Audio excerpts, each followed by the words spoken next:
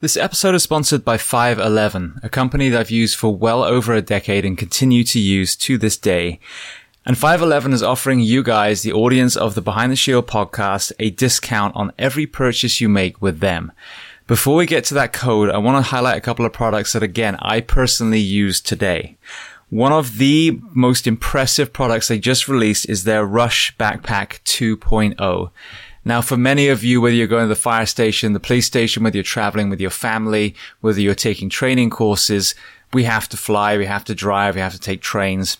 And I have to say, I own multiple backpacks, many of 511's different ones, but as far as a day pack, this one was the most impressive. There are so many different compartments. The way it sits on your back is incredibly comfortable. If you are a concealed carry person, there's also a spot for a weapon. So they've thought of multiple things that a man or woman would have to do on a daily basis. That is in addition to all of the products that I talk about a lot. Their uniforms, fit for men or fit for women in the first responder professions. The footwear that they offer, whether it's the Norris sneaker or the Atlas system that is designed for foot health and therefore knees and back and hips and shoulders and neck. As a civilian, I live in a lot of their clothes as well. Their jeans stretch. You can actually squat down in them. We live in Florida here, so I wear a lot of their shorts, which again, very lightweight material. You can get it wet and it will dry almost immediately. And then moving to the fitness and tactical space, I used to have just a regular weight vest. Recently, I switched to a 511 vest and actually bought ballistic plates as well. My thinking was simply, if I'm going to have a vest, why not have one that protects me as well? And that TAC vest is trusted by law enforcement all around the country. So I mentioned they were going to offer you a discount code. So if you go to 511tactical.com and enter the code SHIELD15, SHIELD15, you will get 15% off, not just that one purchase, but every time you visit their store. And if you want to learn more about 511, their mission, their products, then listen to episode 338 of the Behind the Shield podcast with the CEO and founder, Francisco Morales. Welcome to episode 469 of Behind the Shield podcast. As always, my name's James Gearing, and this week it is my absolute honor to welcome on the show Richard Rice. Now, Rich entered the military during the Vietnam era, found himself in airborne and ultimately in Delta, and his Vietnam career in itself is incredibly powerful. But he served for decades more, including being present in the Black Hawk Down incident in Mogadishu. Now, equally as important is Rich's transition out, where he then entered the world of education and spearheaded initiatives to take veterans' training and turn them into credits to enable them to work towards degrees and therefore a career after the military. On top of that, he now works with the GORUCK family. So I can't explain to you the level of humility that this man has and how many lessons there are in this conversation that we can all learn from. Before we get to that conversation, as I say every single week, please just take a moment, go to whichever app you listen to this on, subscribe to the show, leave feedback, but most importantly, leave a rating. Every 5-star rating elevates this podcast, making it easier and easier for others to find. And this is a free library of some of the greatest minds on planet Earth. So all I ask in return is that you help pay it forward and share these incredible men and women's stories so I can get them to everyone else who I know needs to hear them. So with that being said, I introduce to you Richard Rice. Enjoy.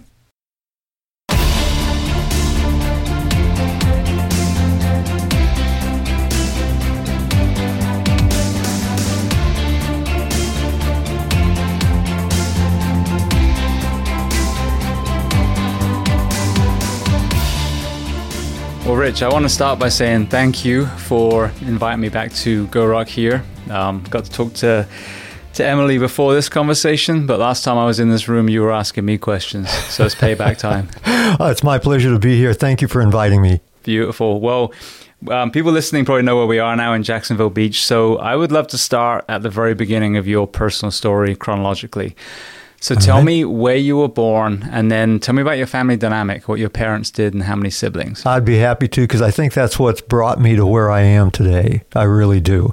My name is Richard Rice, and I was born in San Bernardino, California, about 60 miles east of Los Angeles.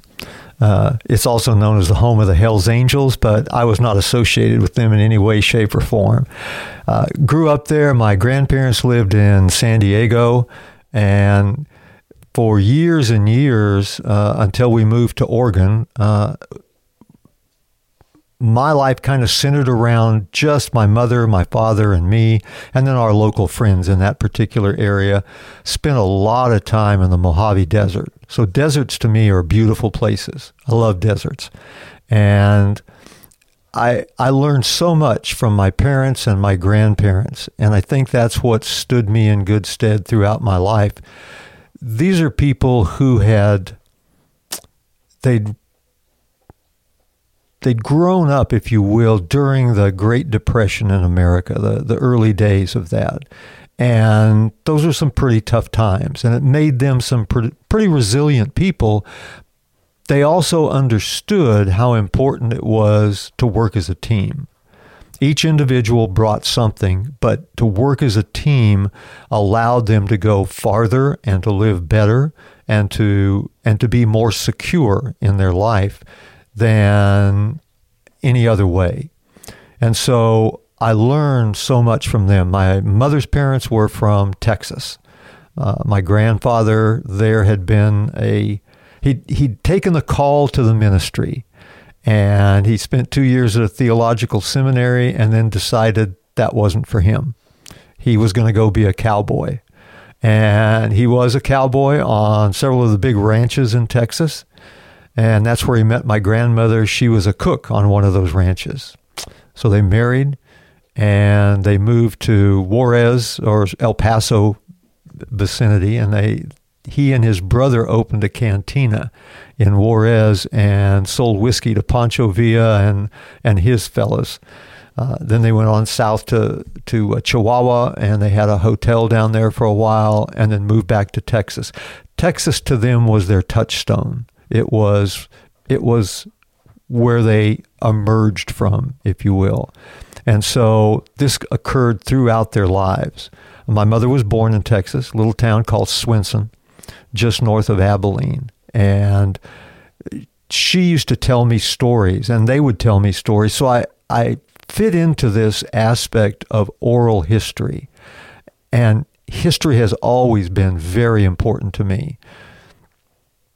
My father was a student of history, if you will, on his own. He didn't have any formal education in that, but he loved to read. He loved to follow history, and he read everything that he possibly could, from the mountain men of the early west of America, trapping beaver in the mountains, to World War II, to any period of time. And so this oral history became really important. And as an only child, I was often relegated to an adult world. And so I listened more than I talked, because at that time, good children listened and adults talked. Mm-hmm. Yeah, seen, not heard, exactly right. But they were such interesting stories about being a cowboy and being raised in Texas and what that was like for them.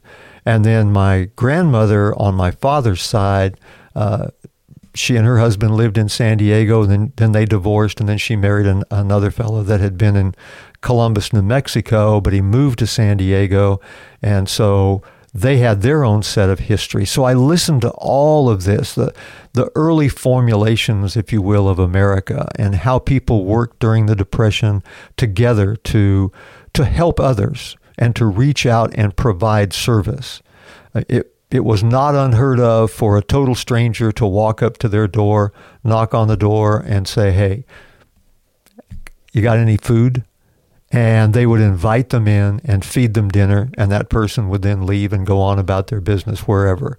And that's today, that wouldn't happen. No, you get murdered. Yeah. Everyone thinks everyone's a murderer. Yeah, exactly. Every hitchhiker, every homeless person. But there, every person they saw was a chance for service, some way to help. And so I didn't realize that at the time, but what I was hearing was an establishment in my mind of providing service to individuals, service to community, ultimately service to nation. And that it got embedded in me without me really knowing it was happening. So from California, we moved to Portland, Oregon. And my dad was a refrigeration service engineer that oversaw the installation of commercial refrigeration equipment in supermarkets. He had teams that did that, and he'd go around and visit and make sure they were doing it right. Well, the company that he worked for understood family and working together. Again, it kind of reinforced this whole thing. And they told him, as he traveled around during the summers, to be sure and take his family with him. And they paid for it. Lock, stock, and barrel, that's kind of unheard of also these days. But because he was such a fan of history, everywhere we'd go, he'd read about it. He'd read about the Nez Perce Indians in the Northwest America. He'd read about the mountain men and talk. As we went by a beaver pond, he'd say, okay, there's a beaver pond, and they could have trapped beaver there, and the beaver then transported to St. Louis. And he'd go through this whole history. Again, it was all oral to me at that point. Although I read a lot, I didn't read the same stuff. So he was reading the history, and that was kind of our family action at that time. We moved from Portland, Oregon to Texas. He got a new job, and of course Texas was back home for my mom. And again, I was regaled with stories again of Texas and what it was like for her growing up as a small child in Texas. And then they moved when she was small from Texas to California, and then back to Texas, and then back to California. They're kind of chasing jobs at that time. This was in the late 30s and early 40s for them. So I heard all of these stories. You know, we travel today between states on interstate highways and think nothing of it. When they traveled on sometimes roads, sometimes across the prairie until they came to a fence, and then they'd go up and down the fence till they found a gate, let themselves through, and then get back on the direction again. They didn't have roads every time they went somewhere. Her job in the evenings was to go around and gather up cow chips, dried cow dung, which they would cook dinner over. And my grandmother would cook dinner over those. They'd get them on fire. She'd cook dinner over those. They'd eat dinner.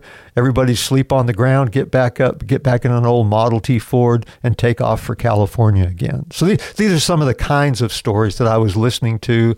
It was resilience. It was people just being resilient about how they lived their lives. There wasn't a Holiday Inn every time you turned around. There wasn't a gas station everywhere. So you had to allow for things like that. Sometimes, she said, they'd stop at ranches and buy 2 gallons of gasoline so they could get to the next town. Just people working together and people helping people, providing service. So that was a great... Again, it was a great education for me. I didn't realize it was education at the time. It was educating me to what my future life was going to be. Then we moved from Texas back to Seattle. We lived there for a few years, and then back to Portland. And then Portland is where I graduated from high school, and I went to work for Pacific Northwest Bell Telephone as a lineman. And lineman was pretty hard work. I mean, you're out there being very physical. And so I'd watch another set of people within the phone company called splicers, cable splicers, that seemed to have a pretty good life. They could put a little tent up over the cables, and I'm out working in whatever weather might be as a lineman. These guys are in a little tent, and they're splicing lines together. And I thought, wow, that's pretty good. And they made more money. So it was like, maybe I need to do that. So I applied for it and was accepted, went through the school that they had, and became a cable splicer. And it was about that time that it dawned on me that I was getting really close to Uncle Sam calling on me for my national service. Now, how long had Vietnam been going on by this point when you were looking at the draft? This was 1966. And so Vietnam had been going on, well, I guess the early days of Vietnam, you could say somewhere around 54, but that was a very minimal amount. Then in the 60s, they started, 63, 64, they started pumping folks up and increasing the numbers of troops in Vietnam. So I was very much aware of it. It was on the news every night, but it still hadn't hit its full stride. It was just starting to come into the national awareness. So I decided that I was probably going to get drafted. What I needed to do was pick what I wanted to do instead of let somebody else pick it for me. If I was drafted, it would be for a 2-year period, but I'd do whatever they told me to do. If I enlisted, it would be for a 3-year period, but I got to pick what I wanted to do. So that kind of made sense to me. So 3 years isn't that bad, and I pick what I want to do.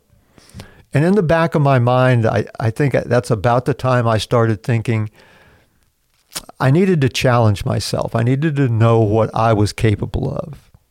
And so I started thinking about Vietnam in that positive sense. Not that I thought Vietnam was great or that I wanted to get killed or anything. It's just I wanted to challenge myself. The ultimate challenge was to go to Vietnam. Now, just to interject, because we're going to talk about when you transitioned out, when you came home. Sure. Not transitioned out, when you came home.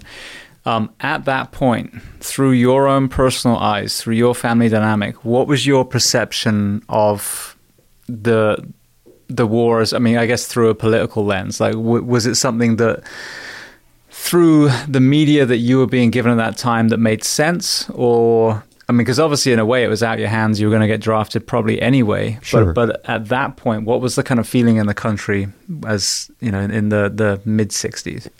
In my group, now there were two groups of people. There were the, if you will, the hippies, those that were pretty much against the war. They didn't believe what the government was telling them. Now, I'd grown up in kind of a different era. All of my relatives, my father, close friends of the family had all served in World War II and had served honorably. And I thought that was a very important thing. I looked up to them as heroes, if you will, as people that had truly done their duty. And I think I believed then, as I do today to a great deal, I believed what we were doing in Vietnam was the right thing to do. Now, I was listening to the government. I was listening to the news. And the news at that time was a bit more, I call it direct reporting. It was Walter Cronkite and David Brinkley and Chet Huntley, the newscasters of the day, reported the news.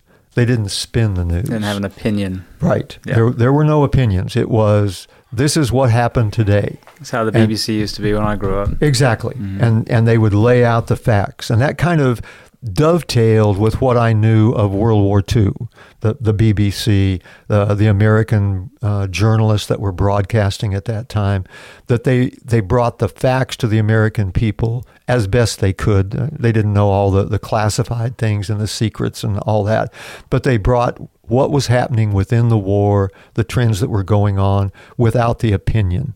And so I took them at, if you will, face value. I was probably a bit naive, but that's welcome to the world. Welcome to growing up. Welcome to be part of the world. And so I saw it as a need within the world, that there were people that were being forced, in this sense, the North Vietnamese were forcing people to their will as opposed to allowing them to choose. And I thought, liberty and freedom have always been two big words to me. And I thought everybody should have the chance to be able to do that.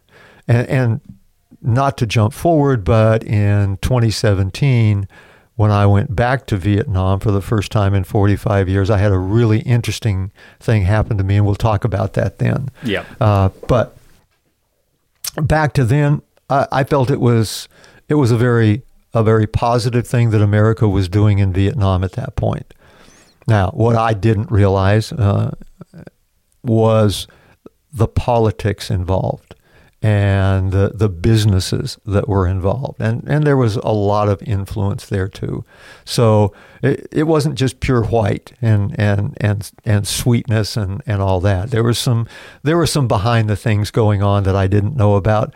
I don't think it would have changed my mind about how I felt about the North Vietnamese versus the South Vietnamese, particularly after I got to Vietnam and got to know the people and what they wanted to do, and to see what they've done with themselves today, even under communist rule. It's not the same as I had anticipated it would be. So it's an interesting dichotomy.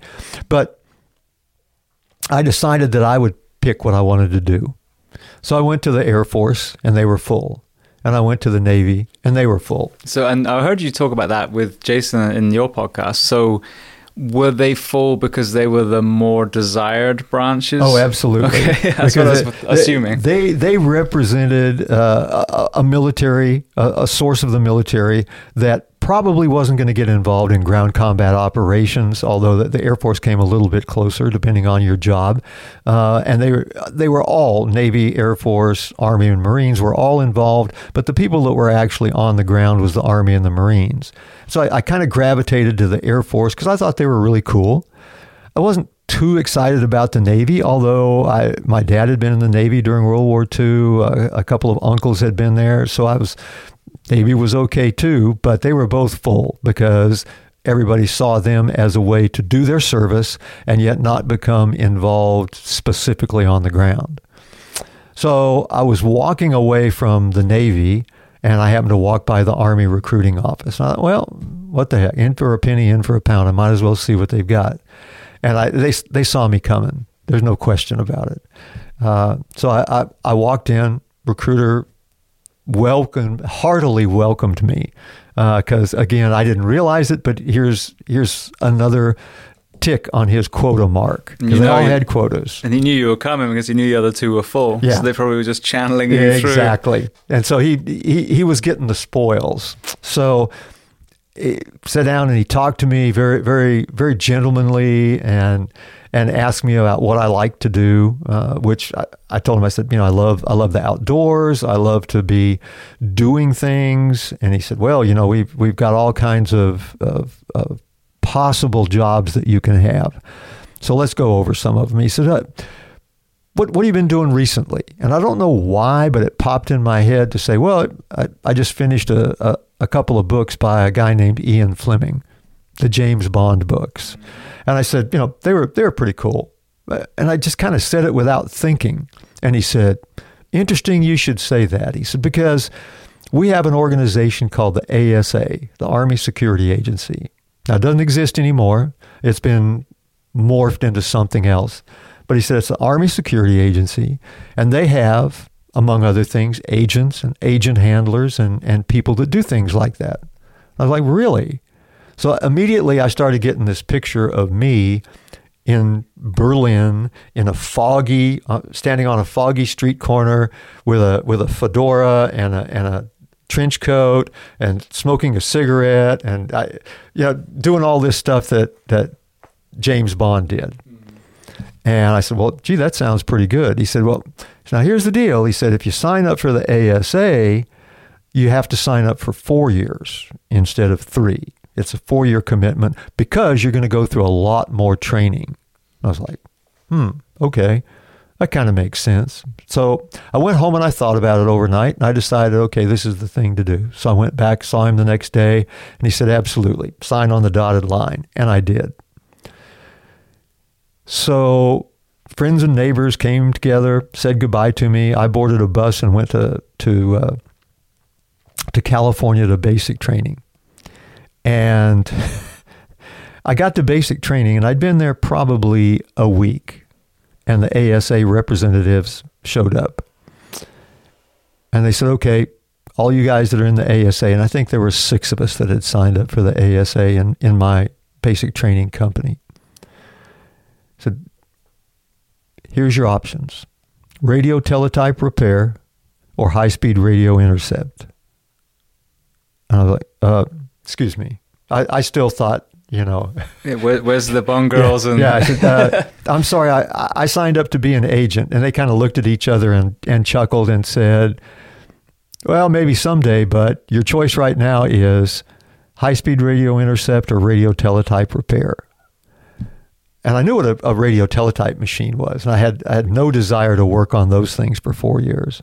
I asked them, I said, what's high-speed radio intercept? And they said, well, you sit around with the earphones on and you copy code 12 hours a day. And I'm like, I really didn't sign up for this. They said, we'll be back tomorrow. By then, please make your choice because you get one or the other.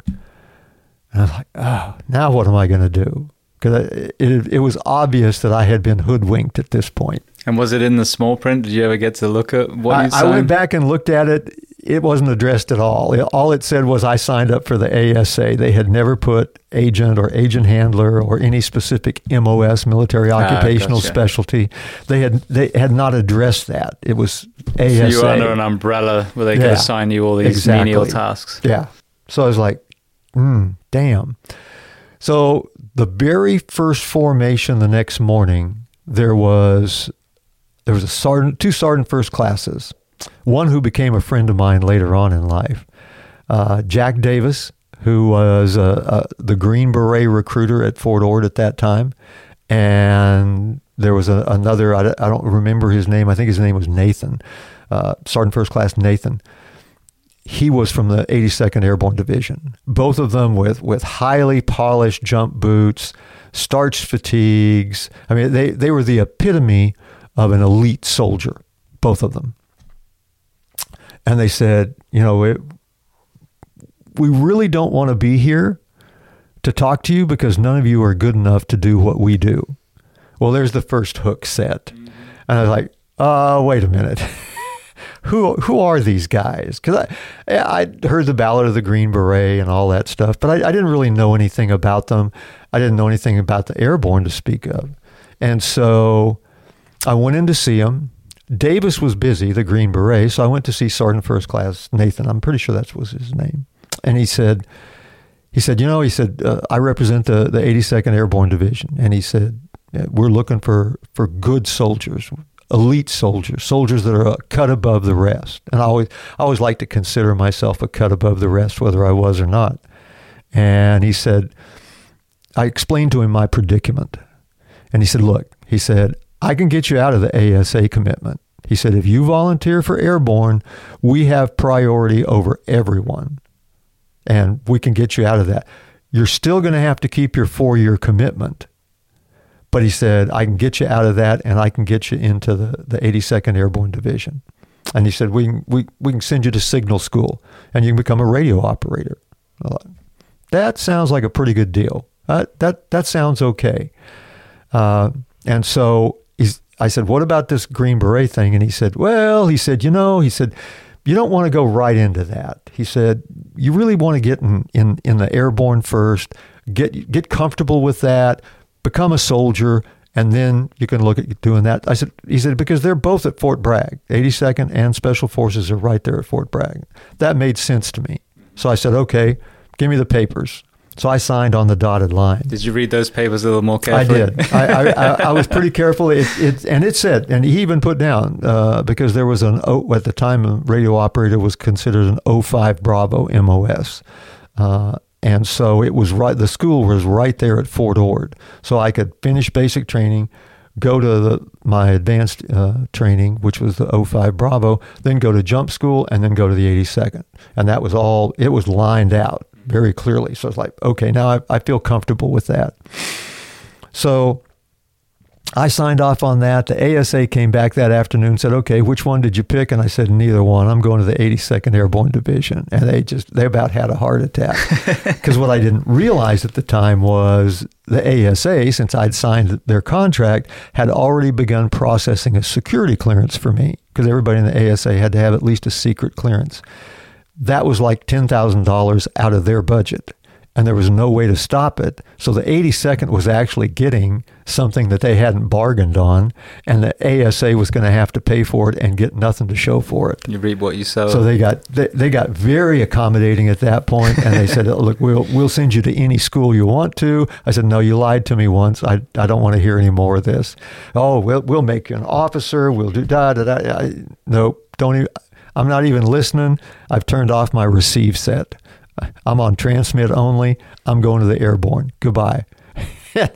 And that's what I did. And interestingly enough, one of my instructors in the 05 Bravo school at Fort Ord was an ex-Green Beret that had become medically disqualified to continue on jump status. So he was an instructor at my radio operator course, and he regaled us with stories about his time in Special Forces, and it was great. And I was like, "Whoa, this sounds like the place to be." So through the 82nd, and then we'll see what happens from there.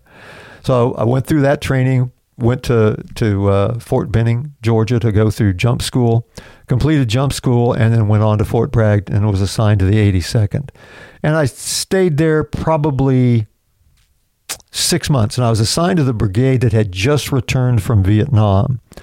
And so we were in a training cycle. So we went into this training cycle preparing to go back to Vietnam in, I think it was 9 months, something like that. So I went through that training. I prepared myself. I got pretty comfortable with being a soldier, and I even got as far as being made a squad leader. And another fellow and I had made friends with each other. And we're talking and said, we both want to go to Vietnam. We want to see what it's like. We want to challenge ourselves. Maybe not in those words exactly, but that's what it came down to. But we could always use a little more training. So let's go down and talk to these guys down Ardennes Street. 82nd and Special Forces both were on Ardennes Street, just opposite ends, so to speak. So we went down and we talked to the Special Forces recruiter there. And he said, "Oh, yeah." He said, "We'd be happy to have you guys if you qualify. We'll run you through a battery of tests to see if you pass, if you make it. And if so, then we'll schedule you for training and take you from there." So we went through the tests, took the battery of tests that they had at that time, passed, and both of us got into Special Forces training. 82nd wasn't particularly happy about that, but it happens. Now, they're a big organization. Yeah, well, there's a lot of people, exactly. But with that group you were assigned to, you had a lot of veterans that had already seen combat in Vietnam. What was some of the impressions you got from those men? The guys in the 82nd were professional. They were soldiers. They represented to me the people that I had known before from World War II. That mentality, that mindset, the focus that they had, and started hearing, of course, a lot of stories from them about what they had been through in Vietnam, the guys that had been to Vietnam. And again, it strikes me now, it didn't strike me at the time, I don't think, but it strikes me now as that was that oral history of the tribe being passed on. And I was a little more attuned to it because I was used to this adult world where I would find those above me that had done things like in my life, my father, my grandfather, and uncles and people. And I had learned from them. They had become my mentors. And so I reached out to those people that I could within the 82nd in my unit at that time, and they became my next set of mentors, preparing me for what it might be like or what I thought it would be like when I went to war myself. And so that was a very positive thing for me. And I was nothing but ears at that point. I wanted to hear everything they could possibly tell me. And that continued as I went to Special Forces, because virtually everyone that was a Special Forces cadre at that time was a combat veteran, many of them several times over, some of them from World War II and Korea and Vietnam. So I was getting all of this stuff, and that was a plethora of people out there with just these terrific educational stories. I mean, they were stories, but they were truly educational to me, having never been there. And to hear them explain and in essence, again, I didn't realize it at the time, prepare me for what I was going to, for what I was going to walk into when I went to Vietnam and began my actual combat experience. And it was the thing that struck me about the Special Forces cadre that I ran into and those that were in, those senior Special Forces people. They told me the why. They didn't just tell me the story. They told me the story, but they told me the why of the story. And they told me why we trained in certain ways, why we did things the way we did them. And they wouldn't just tell us to do something, they would do it with us. If we were doing push-ups, they were doing push-ups. Whatever it might be, something as simple as that. But they showed us the way to do things, then they did it with us, and they explained why we were doing it and why we were learning to do the things we did. And I was really lucky because when I had gone through the radio operators course, I learned to send and receive Morse code. And in Special Forces at that time, you had to send and receive, I think it was 20 or 22 words a minute. And I sent and received about 24, I think, because I'd really tried hard and had been influenced by that instructor that I had. So they tested me and said, well, you already meet the standards of Morse code, because a lot of the guys going through had never seen Morse code, so that was new to them. And so they said, since you already send and receive at an acceptable level, we'll put you through a truncated course of just the radios themselves that we use, which was, I think, 2 weeks long. And then we'll send you to another. And in this case, it was what they called 11 Foxtrot at that time, is Operations and Intelligence. So they sent me through the Operations and Intelligence course as soon as I went through that short course on the radios themselves. So I actually picked up 2 MOSs at that point, because Special Forces has always prided itself on all the people on the team being cross-trained in at least 2, if not more, MOSs, or military occupational specialties. Weapons, engineers, communications, operations and intelligence. Only the medics reach the actual level of 18 Delta or Special Forces medic at that time, but they would teach us a lot of their skills that they had. Proper placement of tourniquets, proper placement of wounds, wound bandages and things like that, and how to care for people that have been wounded and to prepare them for transport and so on. So everybody's teaching everybody on the team. And so I picked up both of those MOSs and completed that training in early April of 69. And then I was on my way to Vietnam. I'd already volunteered for the Army. I volunteered for Airborne, and I volunteered for Special Forces. So when I arrived in Vietnam, we arrived at Cam Ranh Bay, and then we were transshipped to Nha Trang, Vietnam, which was the headquarters of the 5th Special Forces Group. And when we got there, they said, okay, we've got a requirement for some people at some of the classified assignments. And if you'd like to volunteer for that, we'd be happy to accept you. Otherwise, you're going out to I can't remember the name of the island. I think it was Entree. Doesn't matter. There's an island offshore where they ran a training course for people new to Vietnam. And they said, for those of you that don't volunteer for this special assignment, we're going to send you out there. The rest of you will get on a different airplane tomorrow, fly out to your assignments, and then they will send you to a training course, which is what I decided to do.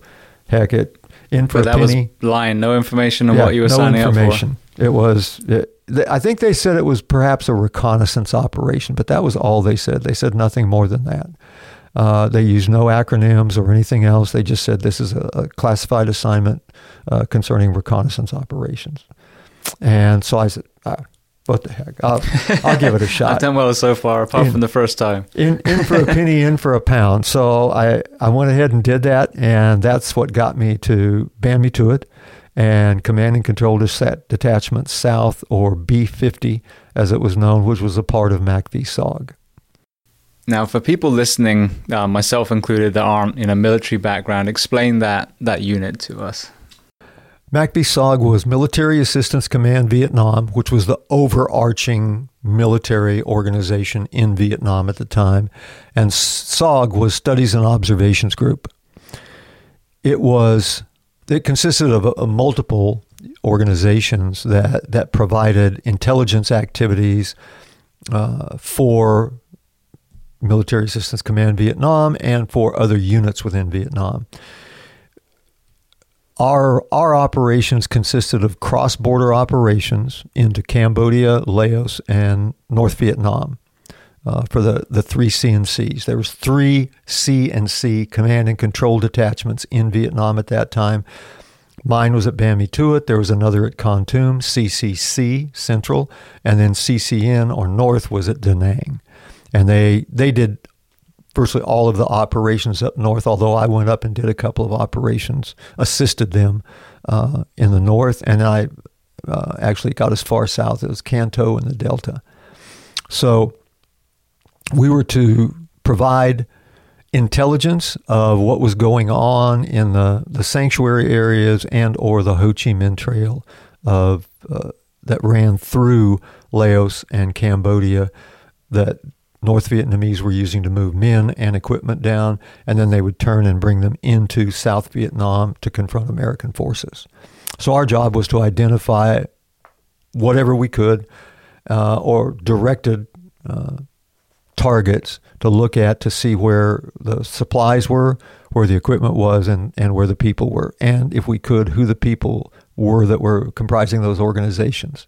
Because that would indicate what their mission was when they got to South Vietnam. Right. So, and what I think, if I'm understanding right, listening to you and Jason, what made your unit unique was rather than being in the area that the conflict was, you were entering outside that. So Correct. Not only were you politically in a dangerous position, but also you didn't have the huge support of the main military to back you up if the shit hit the fan, for lack of a better word. That's correct. There was another organization called Project Delta, B-52, which was an in-country, in Vietnam activity that provided reconnaissance operations within Vietnam, within the contiguous borders of Vietnam. But we were outside, and you're right. We had minimal support. Couple of gunships and a couple of slick helicopters, and that's about it. We couldn't call in fires for the most part, although occasionally I think it happened by accident because nobody was sure where the border was. Which tree is it? But you're absolutely right. Our operations were covert at best, and very. We were supported, but we weren't supported with the full might of the American military. Right. Now, going back for a second, so firstly, funny story, as a fellow Delta guy, Pat McNamara, who I had on the show quite a while ago now, who has by far the best recruitment story from a positive way, because his dad actually sent him down there with a lawyer. Oh, so he actually got exactly what he was looking. So everyone listening to date, 4.5 years later in this podcast, that's still the best thing I've heard. So I highly recommend that, even though I was never in the military. That's a great idea. I love that. I wish I'd have thought of it. Yeah, well, I think everyone does now because I hear all these horror stories. But the other thing is, you volunteered and leveled up over and over again. And I get that philosophy myself, because as someone who did a profession where we might die, or brother and sister might die, or the person we're trying to rescue might die, the more training you get, the more effective you are at saving someone and going home to your family. So That makes perfect sense as well. But there's a path, there's a crucible to go to be the most elite, one of the most elite units in the Army. So when you look back at this, you're in the mountains, you're in the desert, you're helping with the family members and the job site stuff. Which elements do you think physically and mentally allowed you to continuously succeed in these selection programs when so many others didn't? I think from the mental aspect, that's what came from my parents and grandparents, talking about their lives and the trials that they had been through that life put in front of them, and the perseverance that they had, and the resilience that they had, knowing that they only had themselves and their close friends and or family to rely on. And so that's what brought me to the comfortable aspect of understanding teams, small teams that rely on each other to get through. Yeah, you know, to be a great team member, you have to first be a good individual. And that just came home to me time after time after time, because there was a lot of people, as I went through training, the various stages of my training, people had a real problem understanding that there's times when, you need to do it yourself, and there's times when you need to rely on someone else to do their job to allow you to do yours. And they had problems with that. They couldn't get to that team aspect, or it took them a long time to get to that team aspect. It came very comfortably to me because I had been listening to it for so long. From the physical aspect, probably the lineman work that I did in the telephone company, I played football. I spent a lot of times in the mountains, outdoors, camping and hunting. And so that aspect never bothered me. I wasn't a city guy. So those aspects of being involved in outdoors activities and strenuous outdoors activities came pretty naturally to me also. And so when you combine those two together, I think that's what gave me the ability to move forward and to pass the various selections that I went to. Again, I've said this before, I think it's a physical aspect, but it's more a mental aspect than it is physical.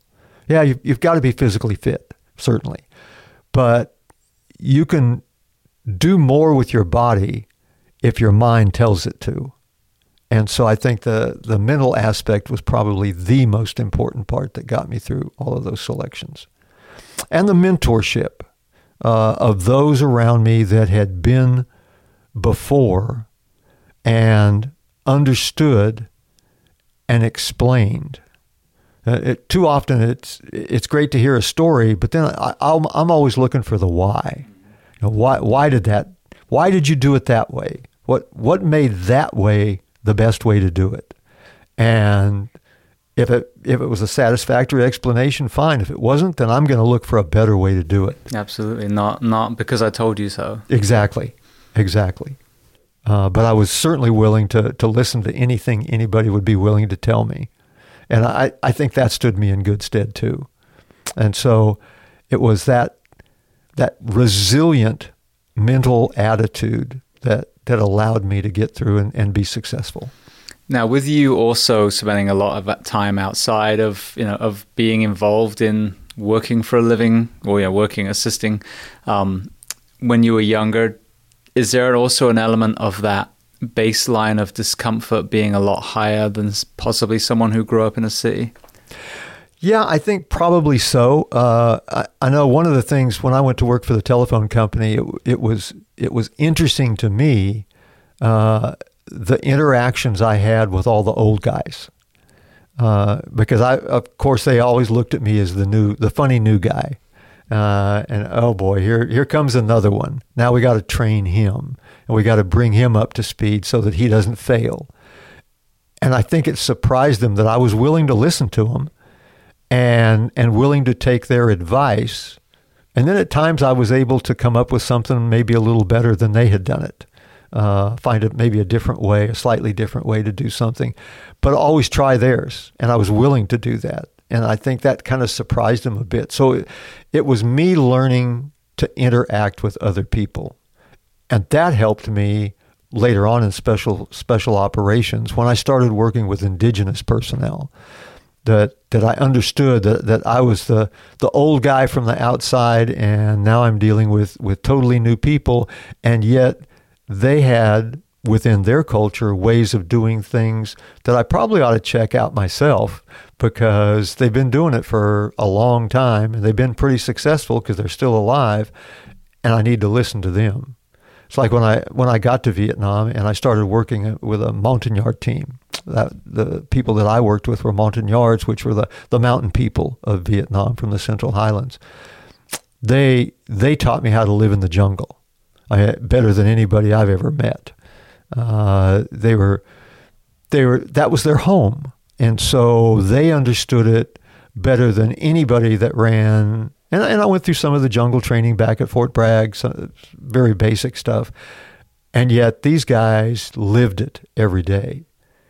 And I've always been able to identify who knew the best way to do things and follow their organization.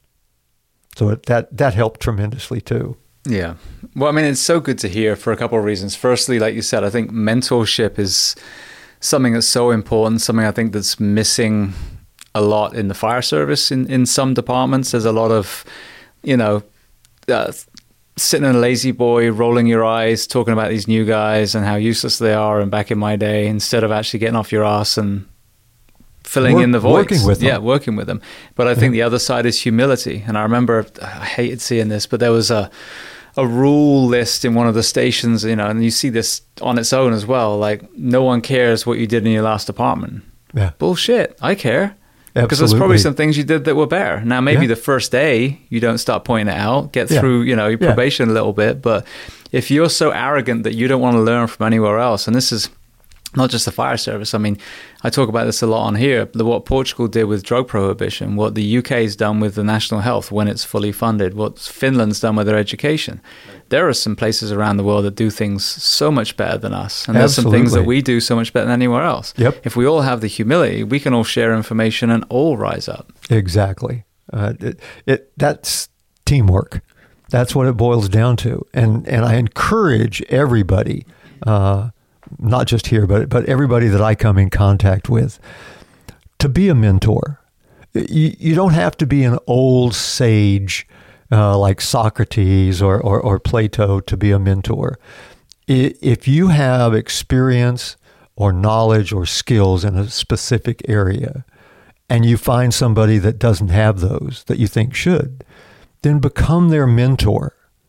And at the same time that you're mentoring them, you need to become a mentee, because they may have some ideas. They may point out some of yours, or they may bring some entirely different, and something you can learn from. Because every day that you don't learn something is a lost day. And so that's why, to me, mentorship is so important, to pass down the knowledge and skills that you have as an individual. Whatever your station in life, whatever your job is, there's somebody that you need to mentor. I've always, it struck me, and I don't remember who said it, the most important job of any leader is to train new leaders. Because you're not going to be around forever, particularly in the military. Oh, yeah. But true also in the fire service, true in law enforcement, true in life. So find someone, mentor them, and help them become a better leader. And you will have fulfilled the requirements that you have on yourself. Absolutely. And it just makes sense. It does. And you hear coaches talking about that their goal is to make the athlete better than they ever were, than the coach ever was. Exactly. If your ego can't take the fact that someone might be better than you, then maybe you're not the right mentor figure for that person. You're right. You're absolutely right. And so that's why I think mentorship is so important, because I've been lucky to have had some of the best mentors in the world.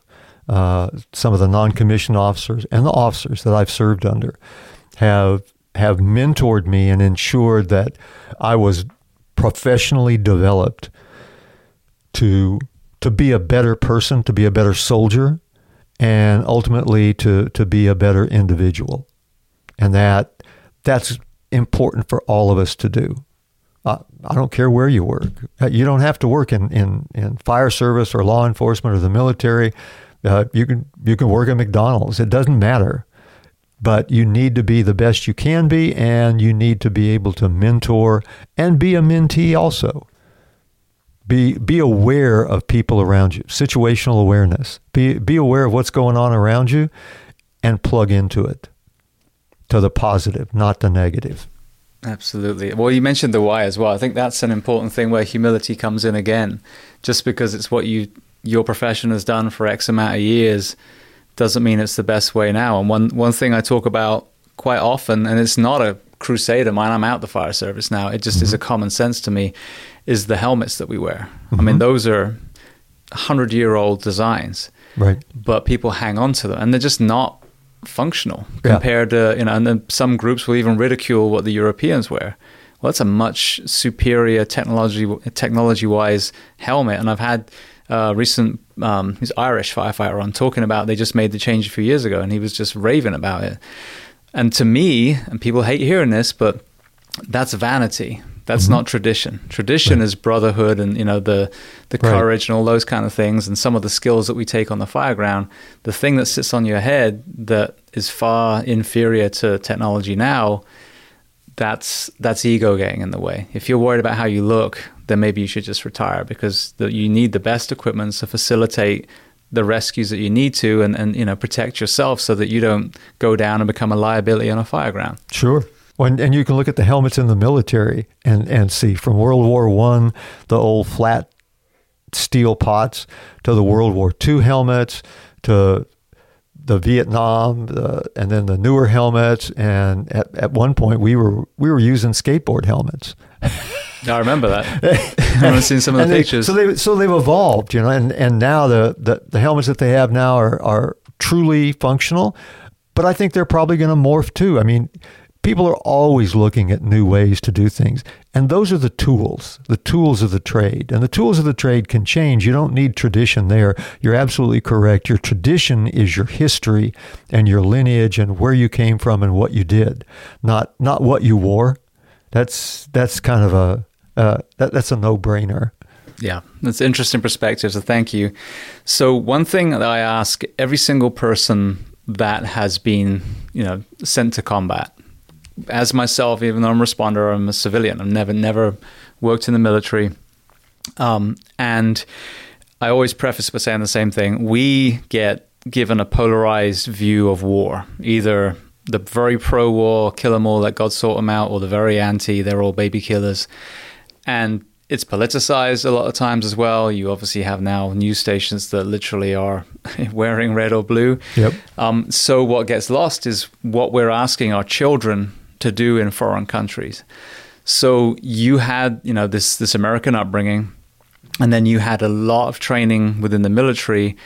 When you arrived in Vietnam, regardless of the politics that sent you there, were there any moments where you saw some things that were happening to the Vietnamese people that kind of made you realize, all right, regardless of why we were initially sent, there are some horrible people that we need to take care of over here? Yeah, I think so. When I got to Ban Me To It, I wasn't sure exactly what I was going to run into. But it was a very interesting camp because Command and Control Detachment South had Vietnamese, South Vietnamese, LLDB, the Loc Long Doc Viet, which are the Vietnamese Special Forces. Within that group, there were some mountain yards, which was that didn't happen very often, because the South Vietnamese tended to look down on the mountain yards, kind of like America used to look down on the Native Americans. General equation, it's not exact, but that's close enough. And so there were, of course, mountain yards in my camp because that's who I worked with. There were Chinese Nungs, Chinese mercenaries, if you will. There were Chu Hois, which were North Vietnamese that had left the North Vietnamese army and had flipped to the South. And those guys I found really interesting to be able to talk to some of them as to why they had originally chose to support the North Vietnamese and fight in the North Vietnamese army. A couple of them because they were forced to, and the rest of them because they thought it was a good idea until they found out what they were being asked to do, and that was kill more of their own countrymen. Because they didn't have a real problem killing Americans. They seemed to be the enemy, but just as important, stressed on them by their political officers, was to kill the South Vietnamese. And that really upset them. That bothered them. And then there was a Cambodian company. So we had kind of an ethnically diverse camp, if you will. And so I was able to sit down somewhat and talk to each one of those groups. I didn't talk too much to the Cambodians because they stuck to themselves. They were in one of the exploitation companies, and they kind of did their own thing. But I did talk to a couple of them. But more importantly, I really wanted to get to know the people, because I had been raised to accept people at face value based on their values as to whether I thought they were good people or not. And I'd been taught there's good and bad people of every ethnicity, of every strata of life. There's good and bad. So the key is to get to know them and find out who's good, who's bad, and then figure out where you need to be. So that kind of made sense to me. It's kind of a black and white thing, but it truly makes sense. And I still probably do it to this day. Ethnicity, race doesn't mean anything to me. It's what kind of person are you? That's what makes the difference. And there's good and bad everywhere. But I started listening to some of these guys and the things that had happened to their families personally in years previous. Because I was there for 12 months. A tour at that time in Vietnam was 12 months. But these guys have been fighting war for 10 to 15 years, some of them. And that really kind of got my attention. That made me stop and think. Because here's people that are living a war. From the French, when the French were in Indochina, through all the iterations that had occurred since. And so in listening to them, I kind of plugged that into what I already had in my mind from what I had heard in America, what I had heard from news services, what I had heard from veterans, other veterans. And it struck me that we were really there for the right thing. That, again, I fall back on two words, freedom and liberty. The choice of any individual to choose their own life and what they want to do in life, not forced on them in any way, shape, or form. And I think that's something, to me, worth fighting for. That's important. And so, as I talk to these people, the stories of some of the horrendous things that had happened to them, their family members, their extended families, the people in the neighboring village to them,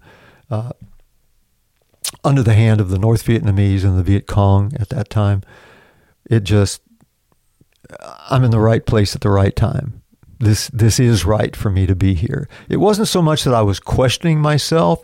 I was just trying to gather more information, but it was reinforcing my original beliefs. And I really felt it was important, and has been important ever since throughout my life. Everything I've done, I've used those two things, liberty and freedom, to make a determination, is this the right thing to do? And if I can do something to help somebody to gain either one or both of those, it's the right place to be. Absolutely. Well, one thing, I was speaking to Major Capers yesterday, and he had some pretty horrendous things that he saw. One was talking about I can't remember if it's the MVA, I think it was the Viet Cong, would go into a village and take the military-aged men and rape the women and take the food and then gut the chief and just hang him there. And what strikes me as some of these images and these stories that we hear from that particular conflict was just how brutal and just evil some of these men were, men and women, I don't know. So what I always wonder is, and I'm not saying that, there weren't Americans doing some terrible things at one point too, but when your time over there and retrospectively, when you think about it now, where did that level of violence and hate come from? That it wasn't just like, okay, we're going to take over this village, we're going to eat some of your food, but to do what they did to some of these villages. Well, it wasn't true in every case, but in a couple of instances, some of the Viet Cong or a lot of the Viet Cong that I was aware of that were working in the areas that, well, they were peripheral to where we were. They were deposed from previous governmental jobs. And so when they would go into a village, they might have been one of the semi-chiefs or whatever of that village, or the village next door, and they really had a personal vendetta against the hierarchy that had taken over and been supported by Americans or by the South Vietnamese government, and ultimately supported by America. And so they chose that way, that brutality, to show their anger and to vent their frustration and anger against the organization, if you will. They take the young men, they take their food, they take their animals, they'd rape the women, and they would oftentimes kill the hierarchy, if you will, of the village, which is, I think, what they wanted to be, but were frustrated for whatever reason, be it the caste they were, or there were some that were just bad people. There's bad people in every society, and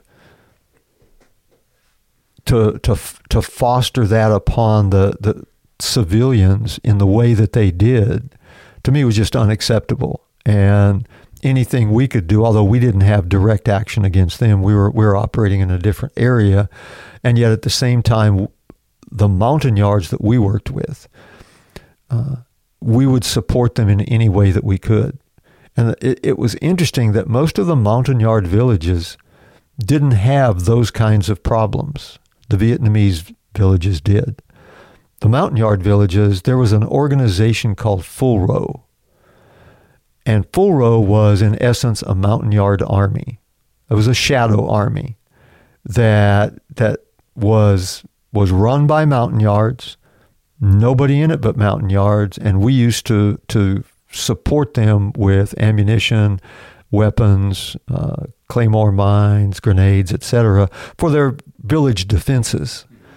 And they didn't have the problems that the South Vietnamese villages did, because they protected themselves, their tribe, if you will, and didn't have to run into that particular situation of being targeted.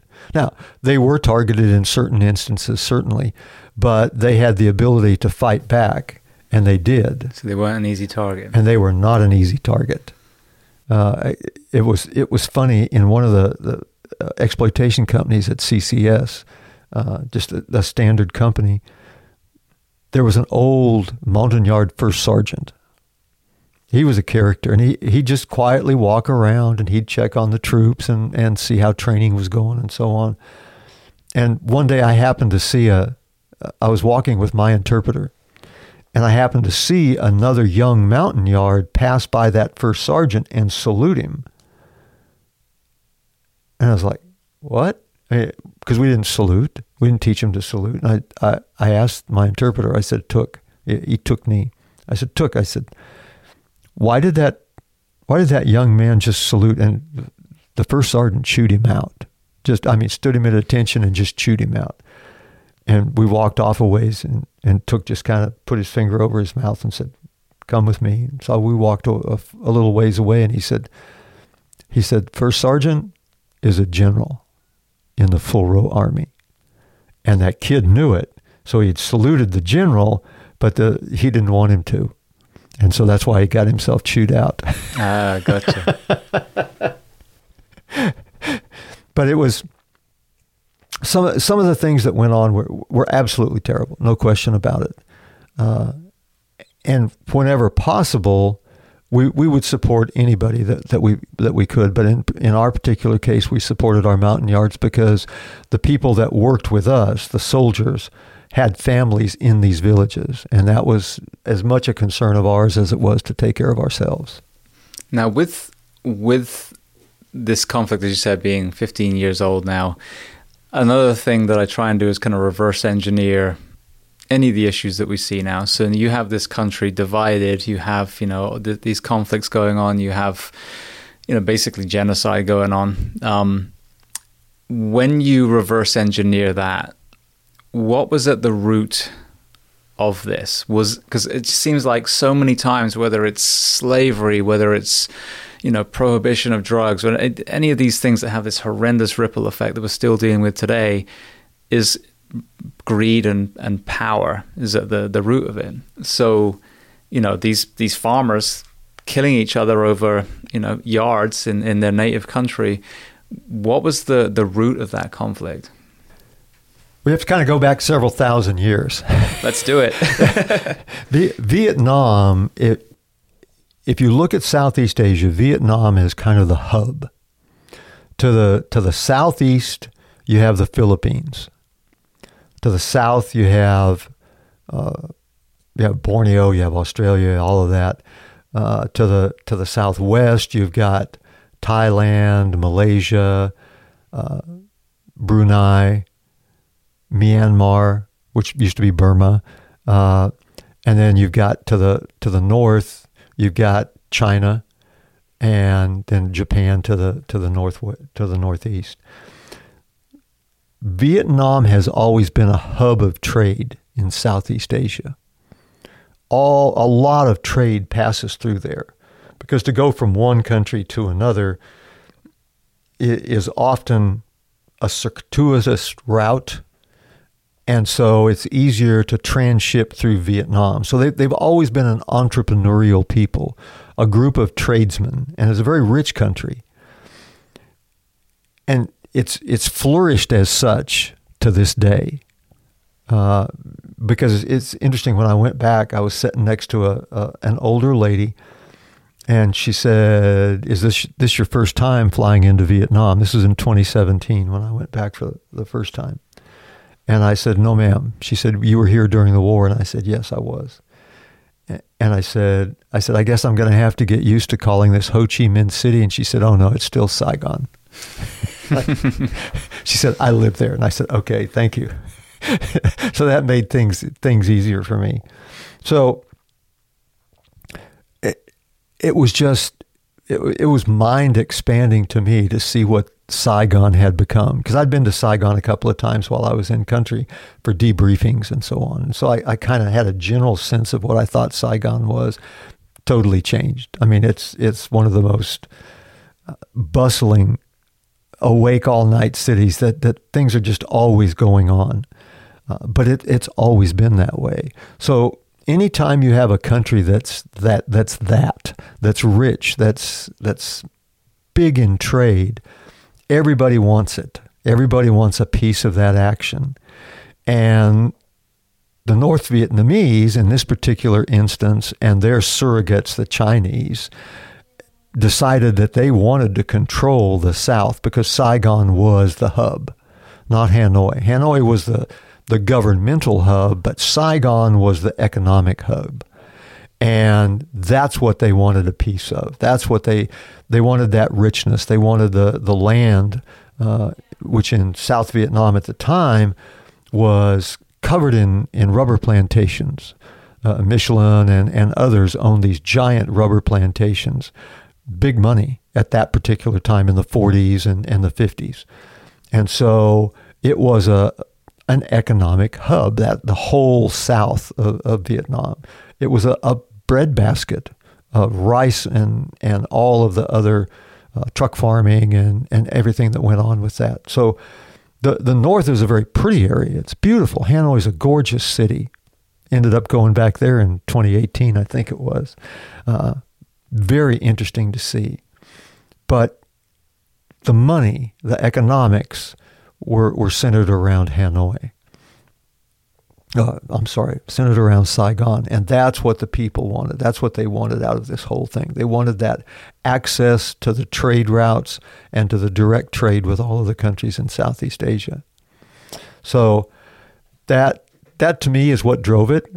Certainly there was some ideology that came to it. Nothing is just one simple thing by itself. The ideology of the communists at that time and the drawing into the communist participation of China and the Soviet Union through North Vietnam pulled them into that sphere of influence. And then that was turned around to pick up the economies because the Soviets have no ports on the West. And they really wanted Cam Ranh Bay and they really wanted the Saigon. And so that made absolute sense economically to do just what they were doing. Yeah, just not ethically. Exactly. Beautiful. I mean, thank you again. Like I'm not well versed. I watched the Ken Burns documentary. I heard you talking about it in the interview. It was amazing. But even so, it's still so much information to take in. And again, sometimes you have to go further back. So I appreciate you lending your perspective. Conversely to the atrocities, the other side of the coin I like to ask is moments of humanity. Were there any kindness and compassion moments that really stuck out in the midst of that combat? From our side, one of the things that our medics did, we ran what we called medcaps, medical capabilities exercises in country. And what it was the medics from our camp would pack up in trucks and go out to outlying villages, Vietnamese, Montagnard, whatever, and treat the people. Not so much to bring them into our way or our sphere, if you will, although it did that, I think, to a certain degree, and there was probably some thought given to that also. But more importantly, just to take care of other human beings. And it was so interesting. I went out on a couple of those just out of pure curiosity. But it made me feel so good to be able to do that because the people with all kinds of ailments would show up for those. And we'd stay there for quite some time, allowing people time to move to us because we'd set up in a village somewhere and then they would come to us to be treated for everything from boils to broken legs to deformities to just all kinds of things. And to see the gratitude that those people gave for some of the simplest things. Nothing more than just cleaning a wound.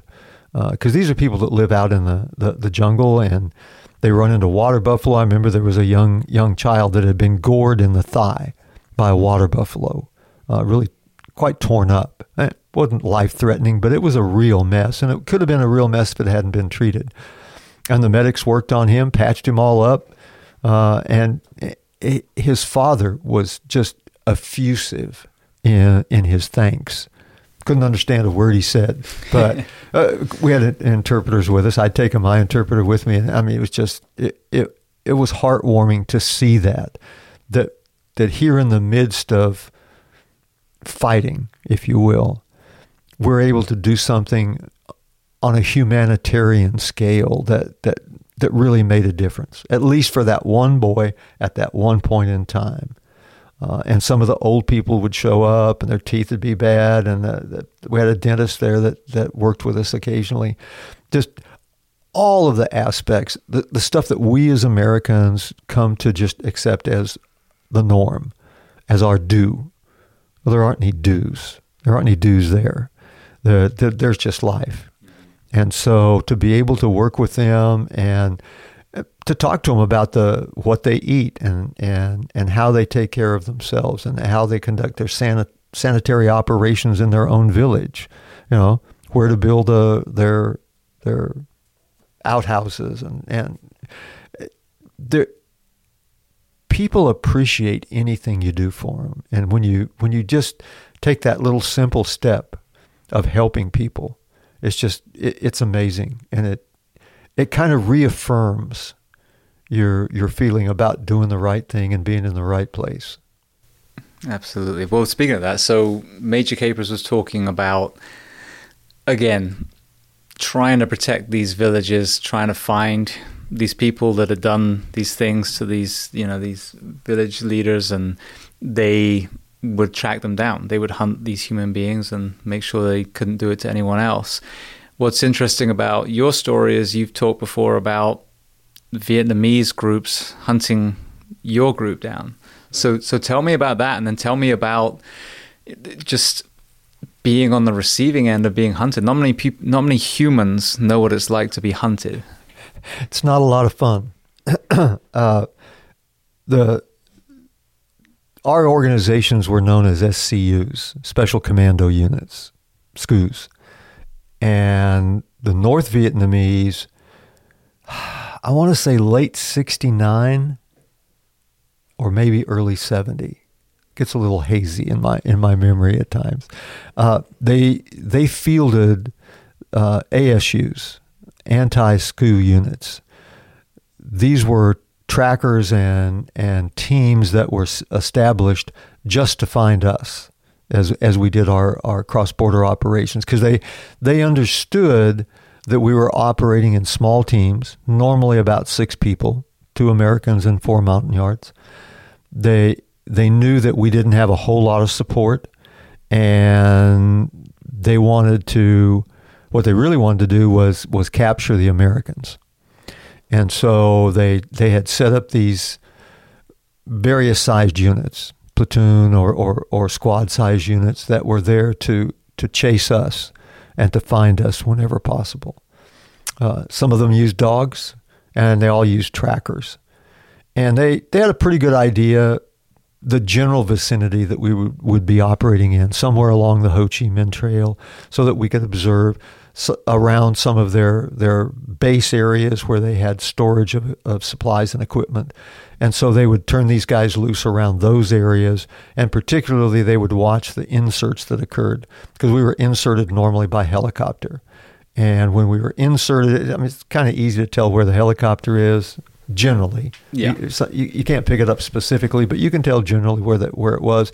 And so they turned these guys loose to chase us, and it's a feeling like no other. I mean, it is not a good feeling when you start hearing the dogs bark, and the guys are yelling to each other because they're trying to figure out where you are exactly, and if they're close enough, you can hear them talking or yelling back and forth.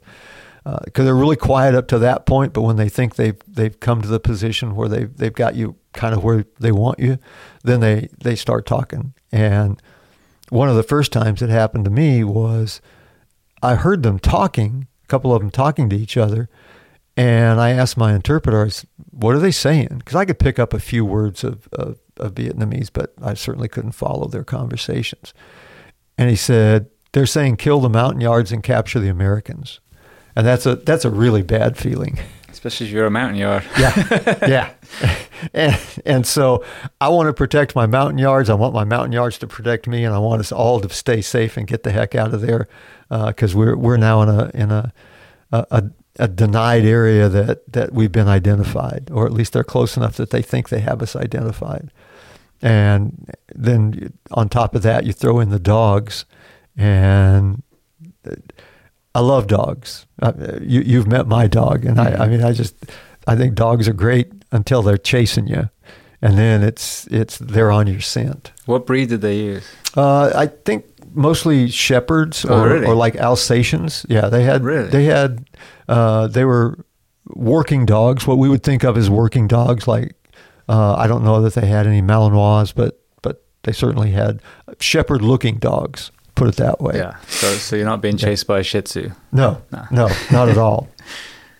And so one of the things that we used to do was we'd take a small push bottle, and that I think like DEET, insect repellent came in, and we'd dump the DEET out of it, or the insect repellent, cut off the end of it, clean it out really good, dry it out completely, fill it full of CS powder, and then put a cap on the end of it again. And then when the dogs would start chasing you, look for the thickest brush you could possibly find, kind of leave a trail, everybody single file through, and the last guy through just reaches behind and pumps out a little CS powder. And you can tell when the dogs hit that, because they'll be making normal dog noises until they hit that, and then it's like, oh my God, because their noses, their olfactory senses are so acute that when they sniff CS, I mean, it's bad enough when we do, but when they sniff CS, it really affects them. Lights them up. Oh, they just howl and howl and howl, and I'm sure the handlers were then that much more mad at us. But it gave us a few seconds or a few minutes or perhaps a bit more to get away. But that's a very bad feeling when somebody starts chasing you. There's not a whole lot you can do but try to get away from it very quickly. Now, with that, I mean, being chased by a group, again, you've had all this training. As you mentioned, you got the physical fitness, you got the mindset. Were there any tools, any dark places you went to be able to either, fight with the enemy, or that time, evade the enemy, that where you kind of realize, okay, that all this training we did, all these limits that they made us surpass, finally came in this one event? Well, as you mentioned, one of the things what we tried to do was evade, because my team was always a 6-man team, and we didn't want to get in a prolonged contact with anybody, because we're only going to be able to do that for a short amount of time, because we didn't carry all that much ammunition. We certainly had some, but we weren't there to get in a fight with anybody. So we try to evade as much as possible, and we try to slide to the side. So we try to identify where they were as best we could. Again, you can't tell exactly because you're certainly not looking at them, but you're hearing and you're noticing things. And so you try to slide to the end of where they are, because they'll normally come online and kind of move through the jungle towards you as best they can. And if you can slide to the side and get on their wing, if you will, then either you can move behind them and find a way out, or if you come in contact with them and you have to get into a fight of any kind, you're fighting one or two as opposed to a whole group. Yeah. And then the other thing was at the same time you're looking for a place to get out. So you're trying to get a hold of the FAC, or the forward air controller, the cubby who was flying above you, that could identify a location that they could drop helicopters into to pick you up and get you out. And so that was the thing to do, because at that point in time you're compromised and you need to get out. And that's the primary exfil. But it's, again, all of these things are going through your mind, and as I look back, I'm thankful that I had been trained in the way that I had been, having been through Special Forces training and then through the 1-0 school, or the team leader school at Longtan, just outside Saigon. The techniques, the skills that they had taught us at that time to evade and to acknowledge and identify, and to how to move our unit in such a way, or our team in such a way as to avoid contact, and or if we made contact, was how to peel from that away from the enemy, laying down a base of fire so that they think you're maybe a bit more than you really are. And so they're reluctant to come at you, and it gives you a chance to slide away and leave. Very interesting. Very interesting. Well, one more area, because I want to get to transitioning out and then make sure we get to Somalia as well in this conversation. But again, Major Capers is tracking down the enemy. They're engaging a lot. And he talks about witnessing, the 1,000-yard stare, and then also just some members, some Marines, getting past that point where there's complete compassion fatigue, where they're starting to be almost dangerous now because they've killed so much. You're doing more of a tracking element, but I seem to remember you talking about some kids in a water buffalo witnessing in the field. Have I got that?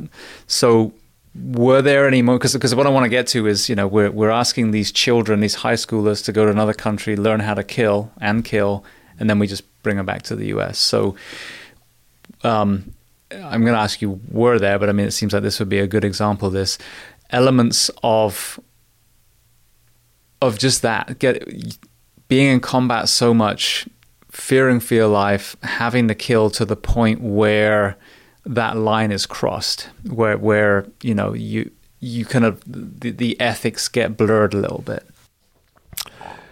Yeah, I was probably lucky in that sense because the people that I was involved with, our contacts were, I don't want to say sporadic, but they were spread out.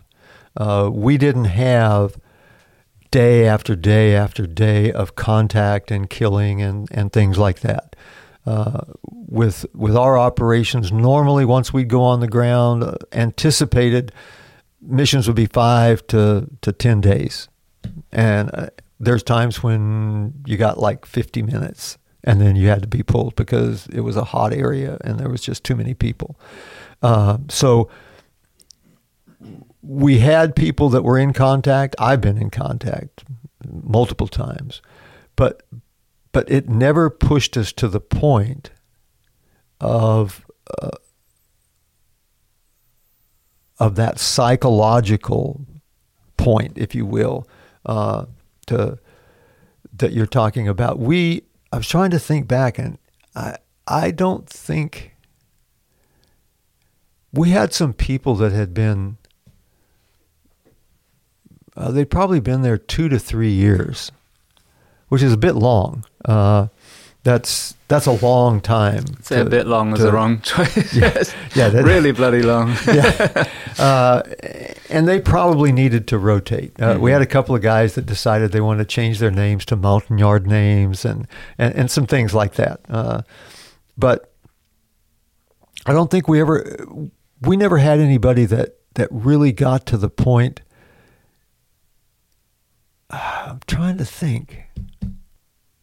I just don't think that we haven't had anybody that really got to that point, that was pushed to their psychological limit. Yeah. So the common denominator is probably the amount of action that some Americans it's the amount saw. of action. The other thing was that I attributed the steadiness of our group to was the training that we had received in Special Forces before coming to Vietnam, the training we received after we got there, and the mentorship of those that had been before us that helped us through and prepared us for what we were going to see and what we were going to be involved in.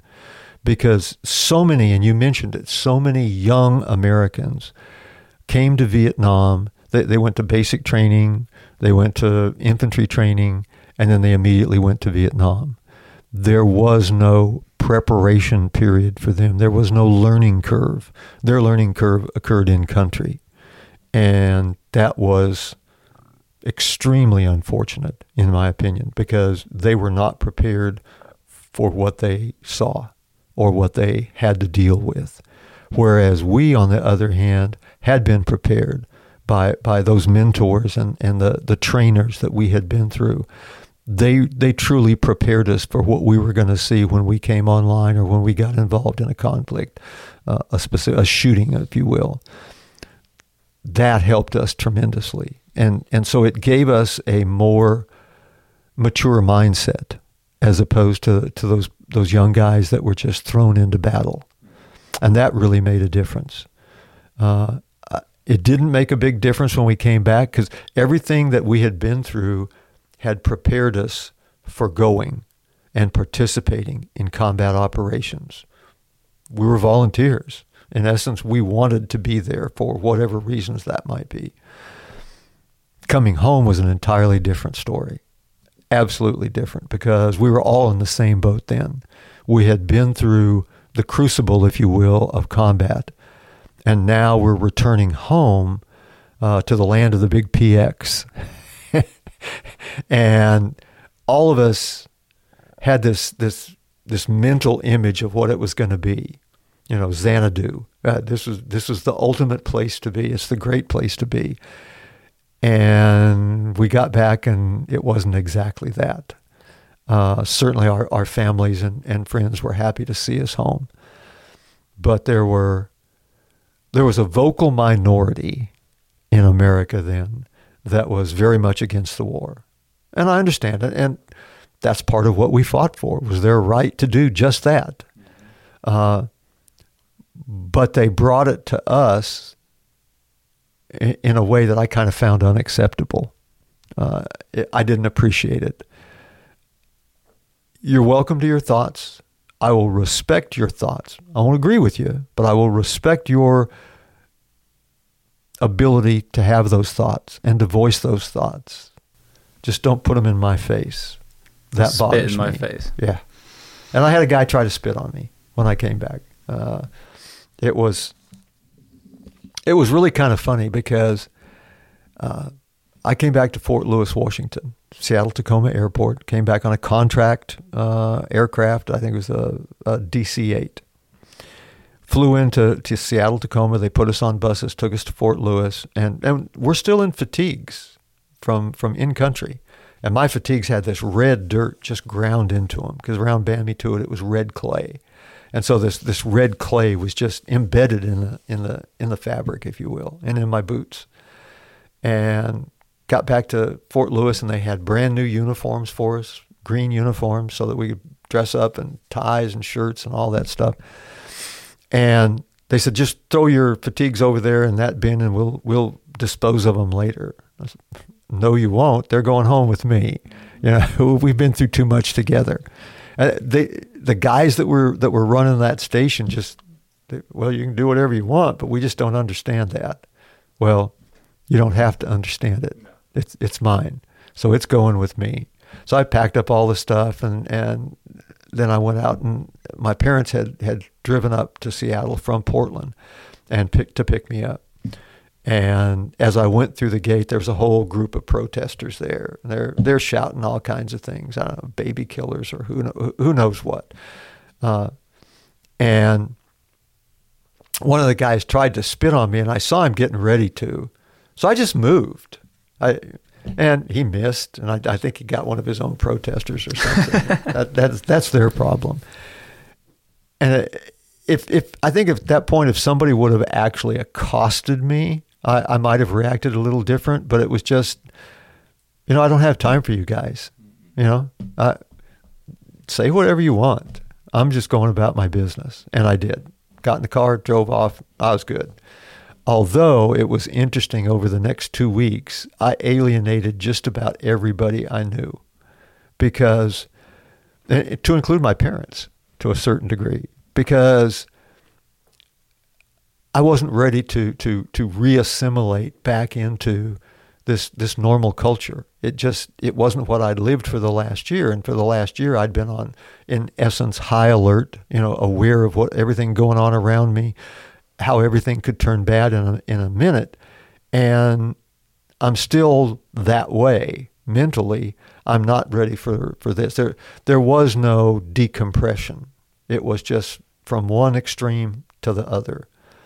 And I went back and made friends with everybody all over again a little later in life. But it's just, at that point in time, I didn't care about anything. And I was very confused about, I felt comfortable in the military environment. I did not feel comfortable in society at that point. And I think if I'd probably gotten out at that point in time, I probably could have been a real problem child.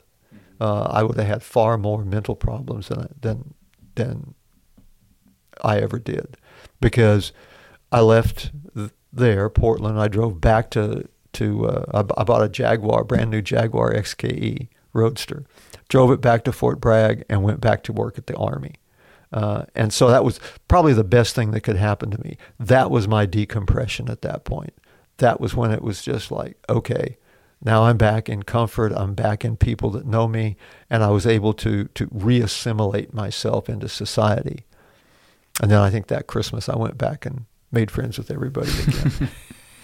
Well, Sebastian Junger talks about the contrast between the ticker tapes of the World War II vets coming home, and then, the Vietnam era, and, on so many levels. I mean, you have, like you said, not punctuating and it's the same for us. Like, we need to be better at punctuating between the fire station and dad, husband, and taking that time to separate the two.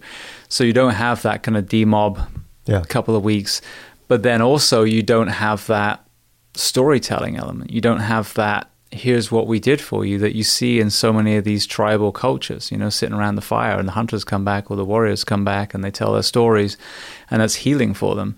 Instead, you had shame and guilt and all these things. Mm-hmm. Many of these were children, as we said, that were also drafted. Didn't even put their hand up to go over and do that.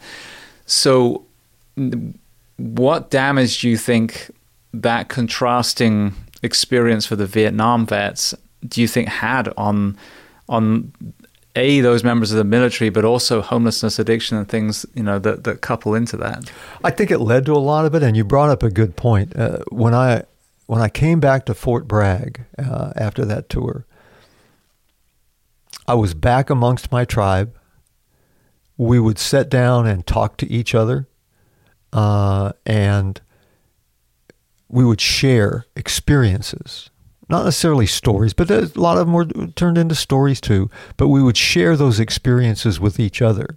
So we didn't realize at the time, but we were decompressing. We were talking through what had happened to us, what had occurred in the area that we were, because each one of us is a little bit different. And even if you're in generally the same thing, if you and I go through an experience together, I'm going to see through it through my set of eyes. You're going to see it through your set of eyes. And it's going to be somewhat different. It'll be generally the same thing, but there will be differences on both sides. So we were able to sit down as members of the same tribe and talk about what we had seen, what we had been through, what we had done. And that allowed us that decompression time. Those that didn't, those that just walked back, and because there was a lot of them that came back from their first tour and were released from service. They were back in society, and they really didn't have anybody to talk to. They didn't have anything in common with the World War II vets. Very few of the young people today, unfortunately, are participating in some of the activities that are available to them.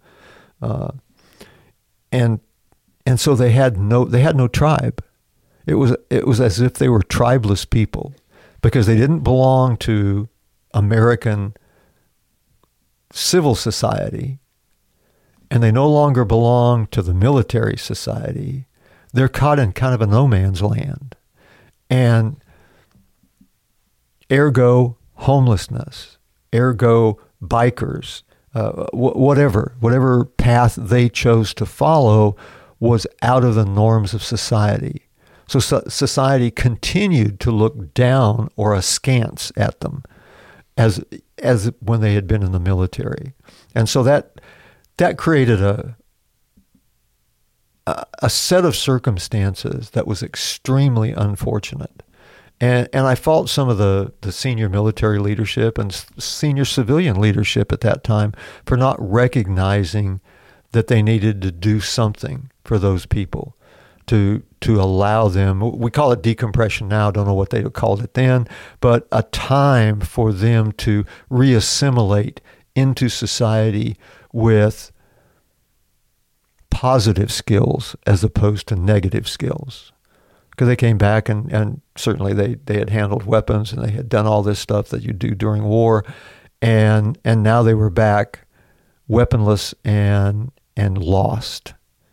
And we needed to give them something to fight their way back into society. Mm-hmm. Skills, purpose, education, training, whatever it might be, to make them a positive member of society, because they've now contributed greatly to that society.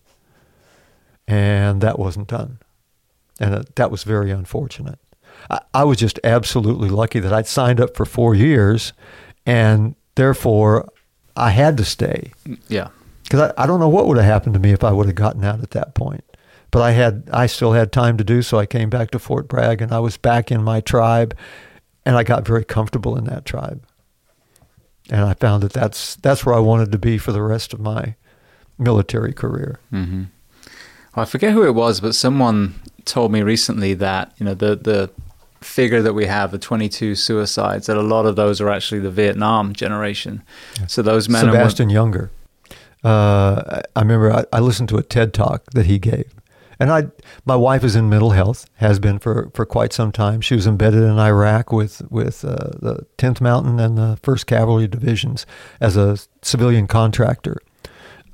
She's a cultural anthropologist. And so we were talking about it, and I listened to Sebastian Younger's TED Talk. And that's where he first said, or he said again, that of the 22 a day, 80% of them are Vietnam age veterans. And that really hit me. But then I started thinking about it, and it absolutely made sense to me. You know, when you think of 22 a day, you think of all these young people coming back from Iraq or Afghanistan, and certainly there are some, and I hope that number decreases.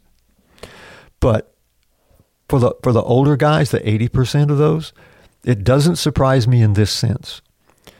They're reaching the age where I am now. Many of them are ill health, and that's a drain on one's psyche.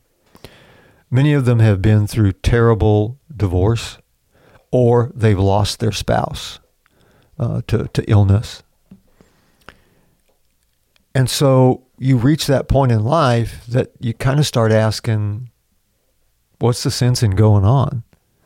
You know, I don't have my health. My health's declining. I'm not going to get any better. They can't fix me. They can just medicate me. Well, that sucks. I lost my spouse either through divorce or through death.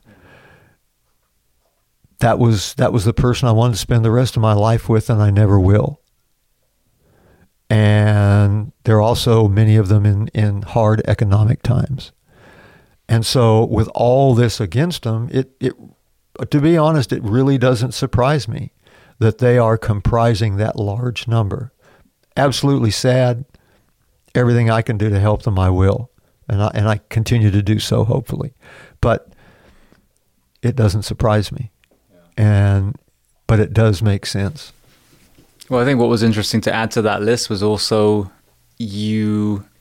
I've noticed now one of the many kind of coping mechanisms, technically negative in a way, is that you're busy. You throw yourself into 1,000 things so that you don't have to think about the thing that bothers you. And in police and fire, that's the guys and girls that sign up for the extra shifts and do side gigs and all this stuff, and family hardly ever sees them. And so I forget, again, whoever it was that was talking about it, and I'm sure Sebastian was probably the source, but was that now that age is also retiring. Right. So that thing that they did that filled the space, has now gone as well. Left. So you add all those together. That's why I'm so lucky to be here at GORUCK, because it gives me some purpose. It gives me a reason to get up every day and do things. But, you know, when you lose your health, your spouse, or your purpose, and particularly when you lose all three, then you've got a real problem on your hands. And that purpose is probably the most important. For a short period of time, I retired, moved to the Outer Banks, or the lower Outer Banks of North Carolina, and lived on the coast. Gorgeous place, absolutely gorgeous place. But I didn't have any purpose. And I needed purpose. And Jason and I just happened to connect at that particular time, and it worked out great for both of us. So that he called me on one of my pet ideas, and that is, we continually reinvent ourselves in life. When we graduate from school and we begin working, that's a reinvention. When we change jobs, that's another reinvention. When we move across country, another reinvention. We're continually reinventing ourselves, and that can be a positive thing. It should be a positive thing. But he caught me at the right time and said, hey, look, you keep talking about reinvention. Reinvent yourself and move to Jacksonville Beach, Florida. He called you on it. He called me on it, and it worked. Beautiful. Well, you've got an interesting transition story, but just before we go to that, purely because A, it's a fascinating story, but B, I had Matt Eversman on and Mike Durant on as well. So you were present at Somalia. Correct. So, just kind of walk me through the end of your Vietnam presence and then kind of into that particular event. Okay, when I did a second tour in Vietnam, and then I moved to Okinawa to the 1st Special Forces Group, spent some time there, went through scuba school, and then returned to the States, started working at the Army Scuba School in Key West, Florida for a short period of time, and then was called back by a friend of mine at Fort Bragg that said, look, you need to come back up here and you need to be interviewed. The colonel wants to interview you. I didn't even know who the colonel was. And I said, all right. You've been asked to volunteer again. Yeah.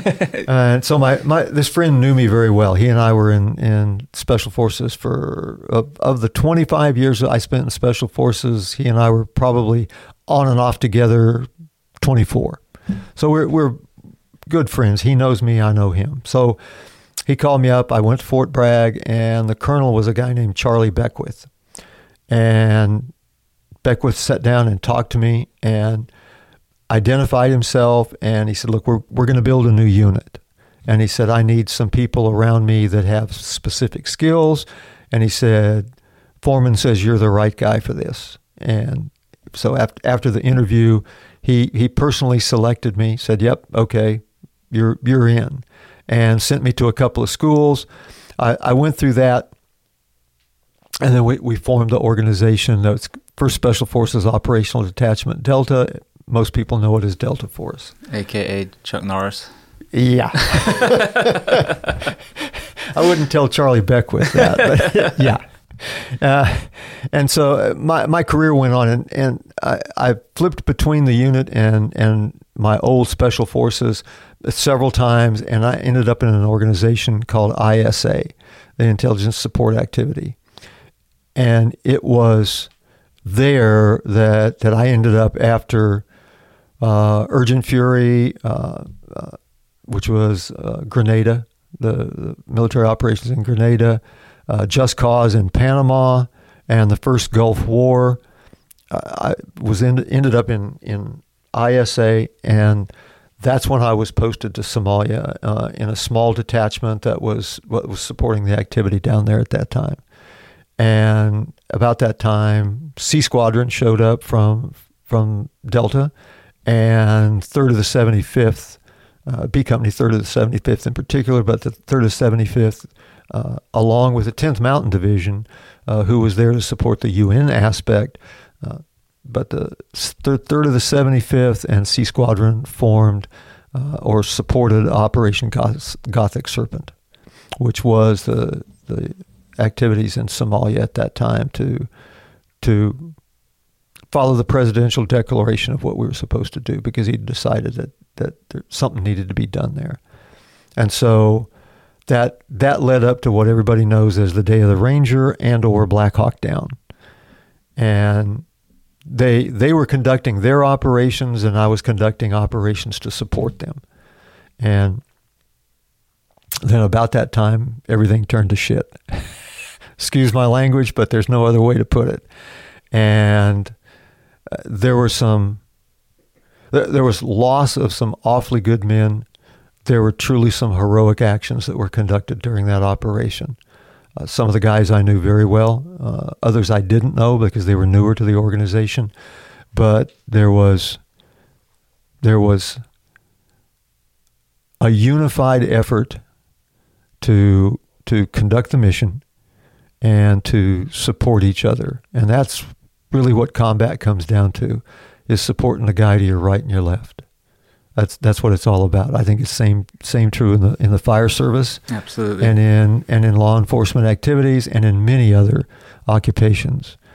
You're there to do what is supposed to be done in that particular instance, but more importantly, you're there to take care of the guy or girl to your right or left, and that's what that one really boiled down to.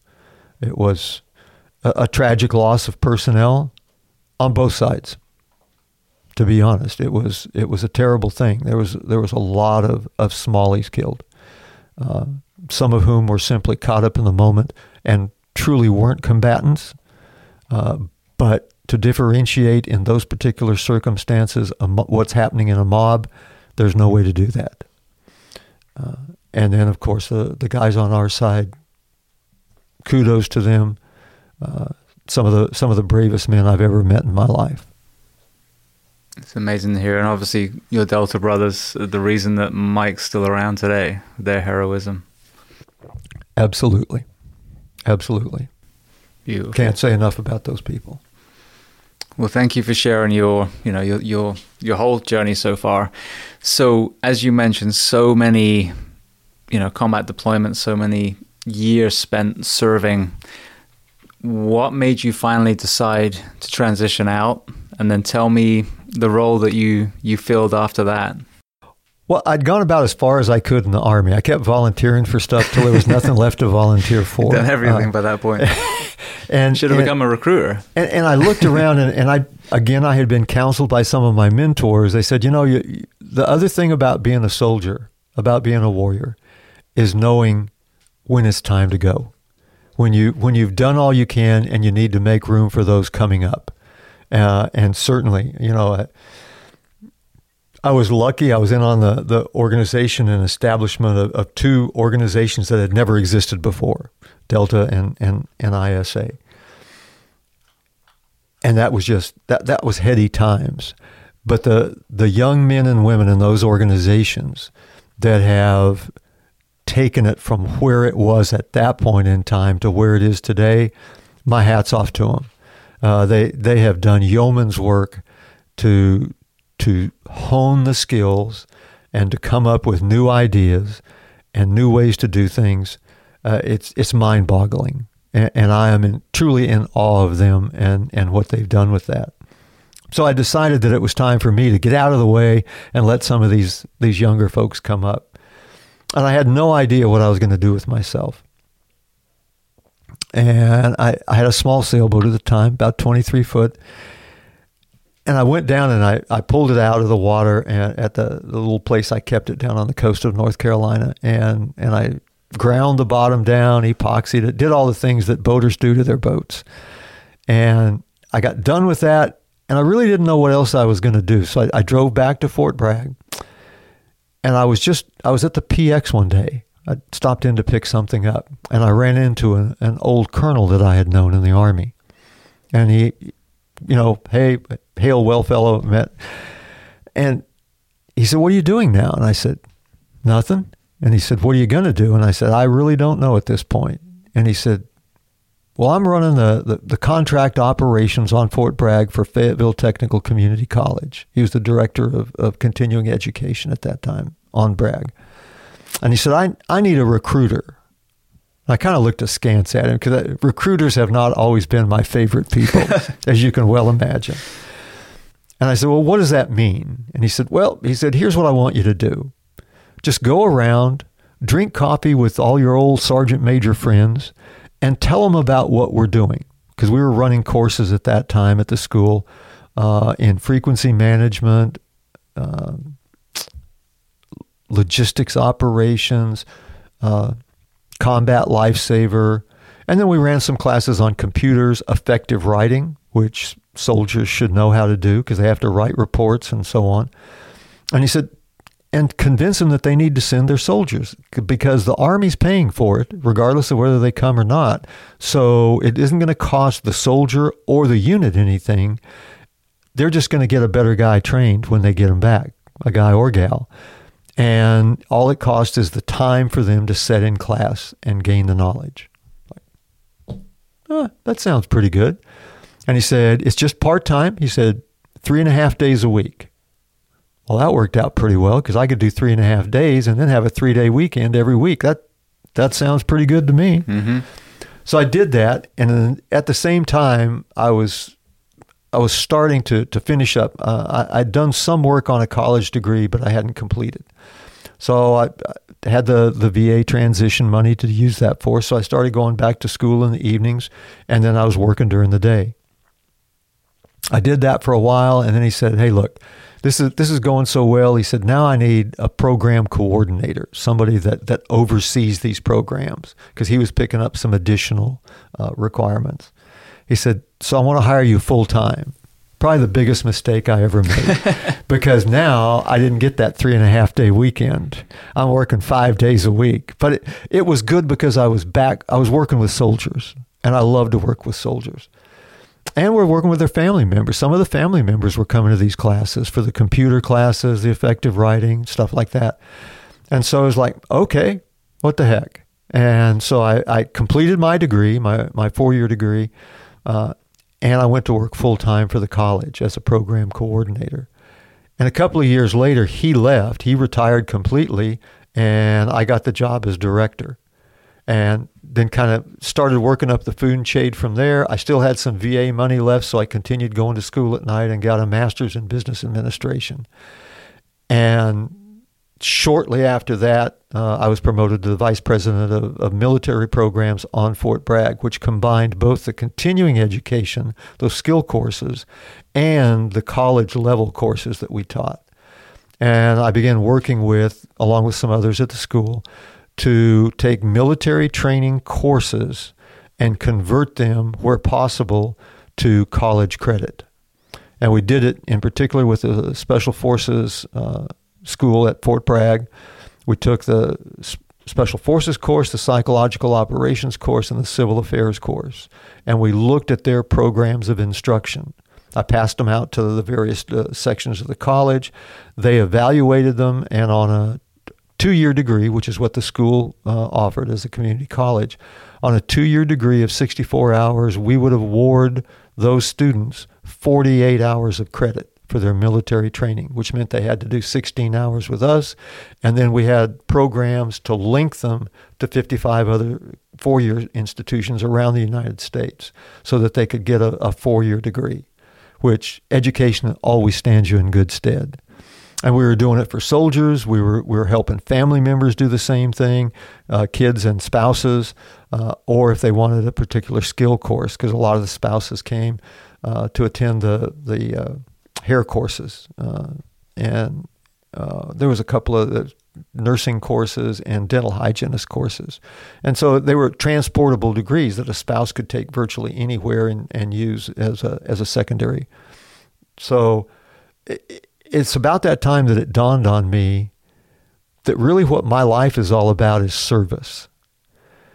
It had been national service while I was in the military, and then it was community service, and yet still with a national flair to it, helping soldiers, their spouses, their dependents get education. And that's when it really hit me that it's all about service, and that's what I like. I like working with people, helping them help themselves. And so I felt very comfortable at that point. And so I did a 20-year hitch, if you will, with the community college system in North Carolina, and then retired from that in 2015. Amazing. So what I'm anticipating, and please correct me if I'm wrong, so many of the important elements that make for a healthy transition you had in yours. First, you had the decision to step away. Mm-hmm. Then you were still surrounded by your tribe with the military, but also you retained the same purpose, just it was in a different uniform. Right. Absolutely correct. And I think the thing that was helpful to me, none of those were a negative. They were all positive moves. They were, I got to choose, and I did it with a general purpose in mind. You know, I retired and I didn't know exactly what I was going to do, but I figured I was going to be successful. I just hadn't decided what. And it was a good move for me to move away from the military at that point, because it was just time to go. I'd spent 30 years in the Army, so it's time to, that's enough. And then as I moved to various jobs, they were all purposeful jobs. I don't think I thought of them as purpose at that time, but they really were. And so I had some very positive things going for me. And again, it came down to the mentorship aspect too, because I had people, that old colonel that I ran into, To a degree, he'd been a bit of a mentor of mine because we worked together on the same staff for a 2-star general. I was a sergeant major and he was the chief of staff. So we knew each other in that aspect, and we positively supported each other while supporting the general. That was our primary function. But it all goes back again to mentorship. People working together and the tribe working together to continually support in different aspects at times, but still in the tribe and making it happen. And that's what made it so positive for me. Beautiful. Well, just one more area, then I want to transition to some closing questions. But one thing that I saw myself struggle with a little bit when I transitioned to doing this full time, and again, for me, taking a phrase that I hear, your group of men and women use a lot, which is the force multiplier. I realized at that point that this project was going to affect more lives than me sitting in a fire engine or a rescue and running one call at a time, even though I miss it and I loved it.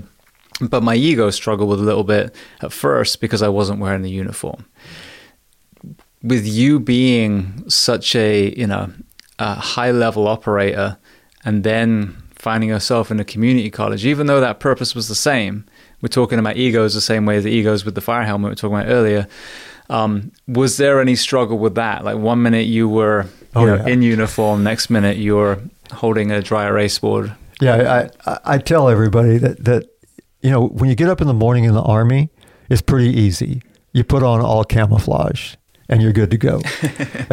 When you get up and you're working for the community college, it's like, okay, do my shoes match my socks, match my pants, match my shirt, match my jacket, match my tie?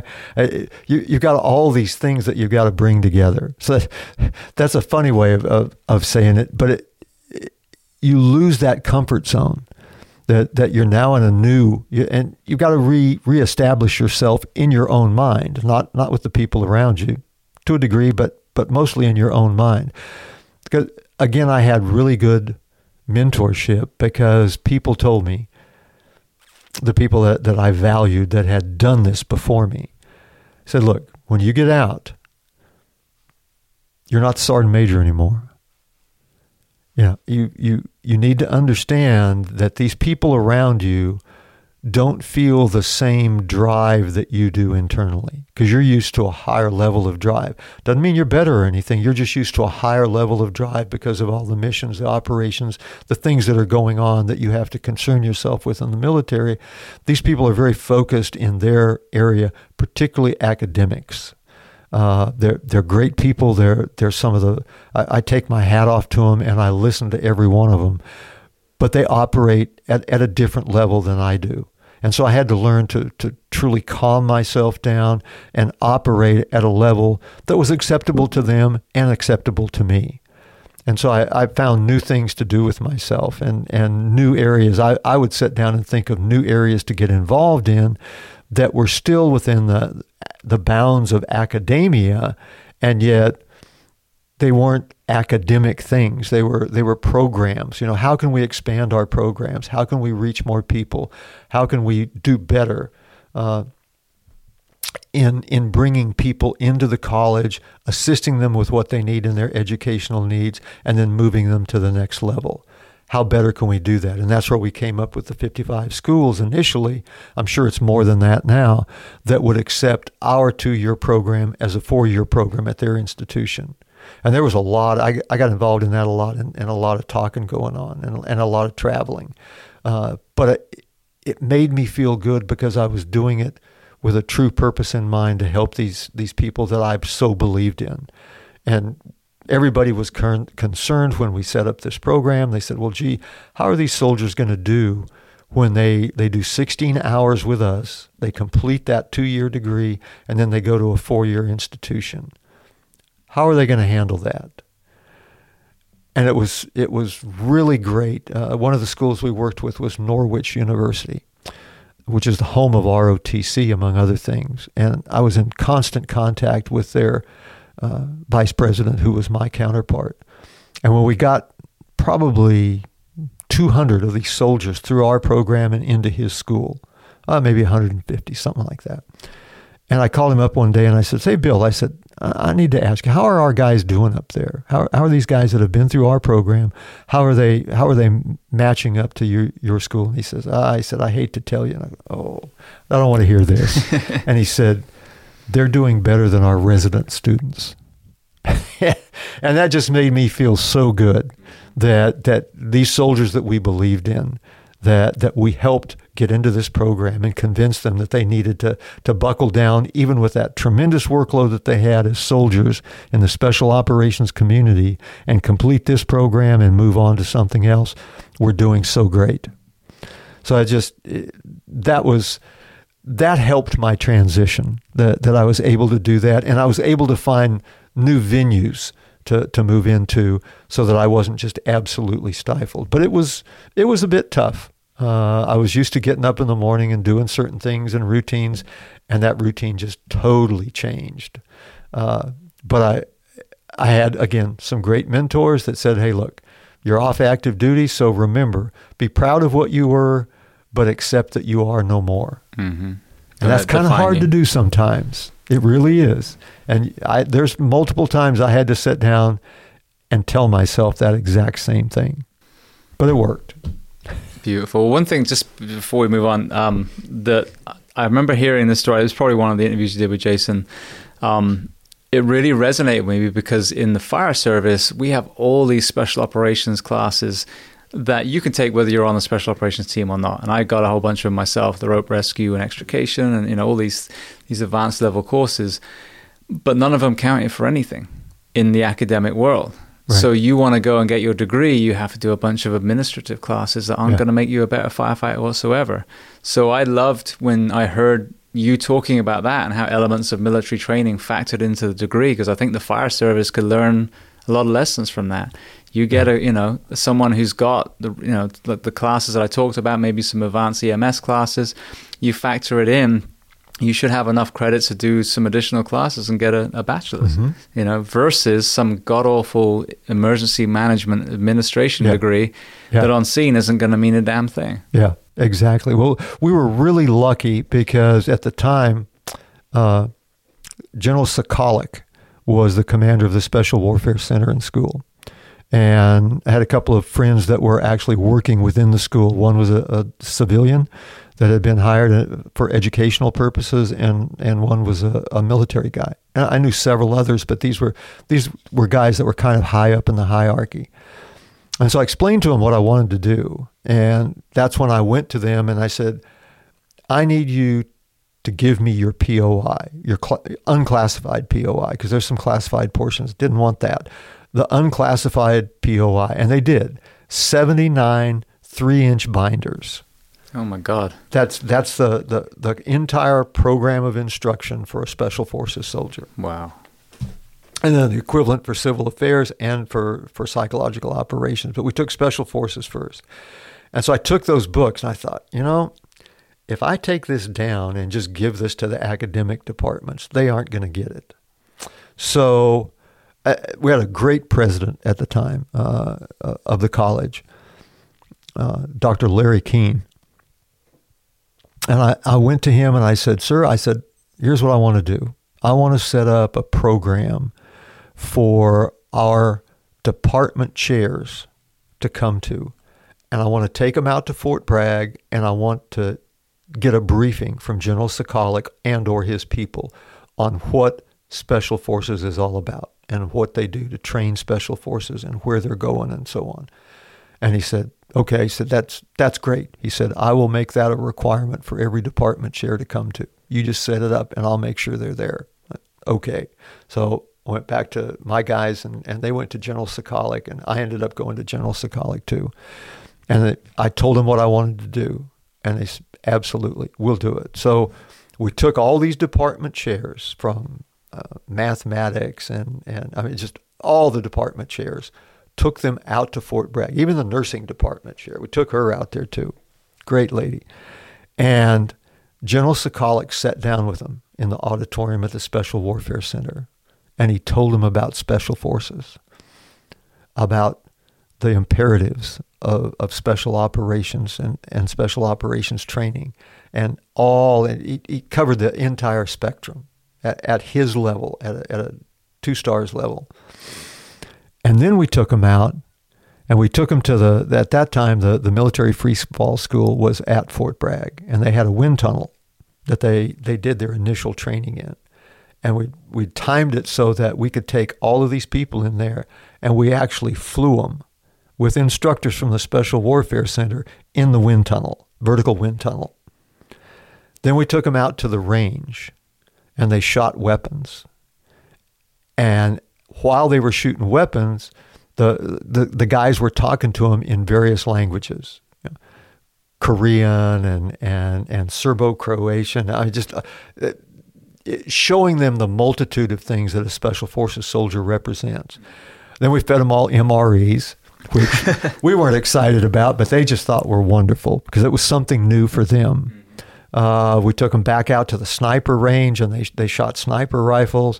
They did a little bit of everything. And then we took them out to a mount site, a terrain, urban terrain site, and evacuated from there in helicopters. So they got a ride in a helicopter in the back of a CH-47 doing nap of the earth over the trees and flying low. And we got done, and they were astounded at the skills and abilities that these young men were capable of. And the mathematics and physics and chemistry and all these things that you need at an operational level. And they were just like, this is incredible. And then I dropped the 79 books on them. I gave, depending on what it was, I gave it out to all the departments, and then I kept my fingers crossed because I didn't know how it was going to turn out, and it turned out great because that's when they came back, and ultimately we determined that we could legally and properly, because as a school we're bound by certain educational requirements, that we could legally and properly award 48 hours of credit on a 64-hour degree, which was unheard of at that point. And I was ready to do backflips. I was too old to do them, but I was ready to do them. And we took that back to the Special Warfare Center in school.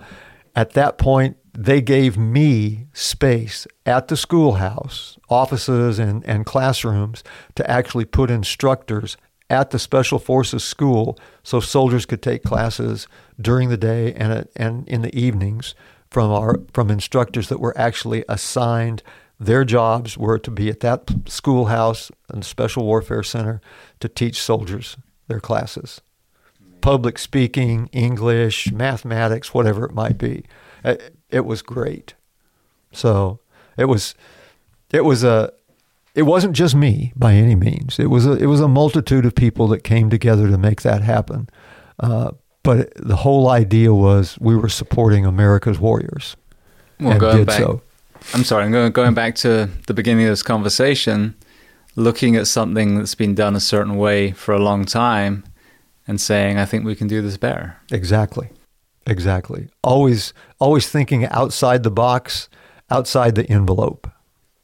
Beautiful. Well, thank you so much for sharing that. So one last thing before we transition, you with that skill set, with the Special Forces experience, then with the college experience, academia, you could have reinvented yourself in any company in this country or another country. So tell me about GORUCK and what it was that drew you to Jason and Emily and this particular company. I retired from the school in 2015, and in 2016, I was asked to come to an event in Atlanta that was sponsored by Team Red, White, and Blue, Team RWB.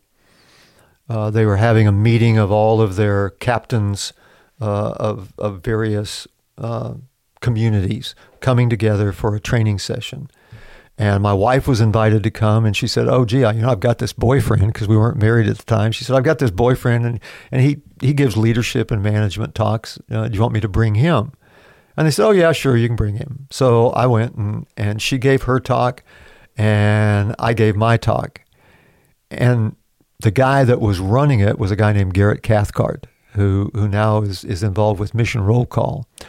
And Garrett and I became pretty good acquaintances. I won't say we were friends at that time, but we've ultimately become friends.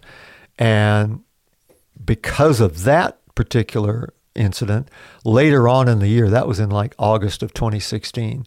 In October of 2016,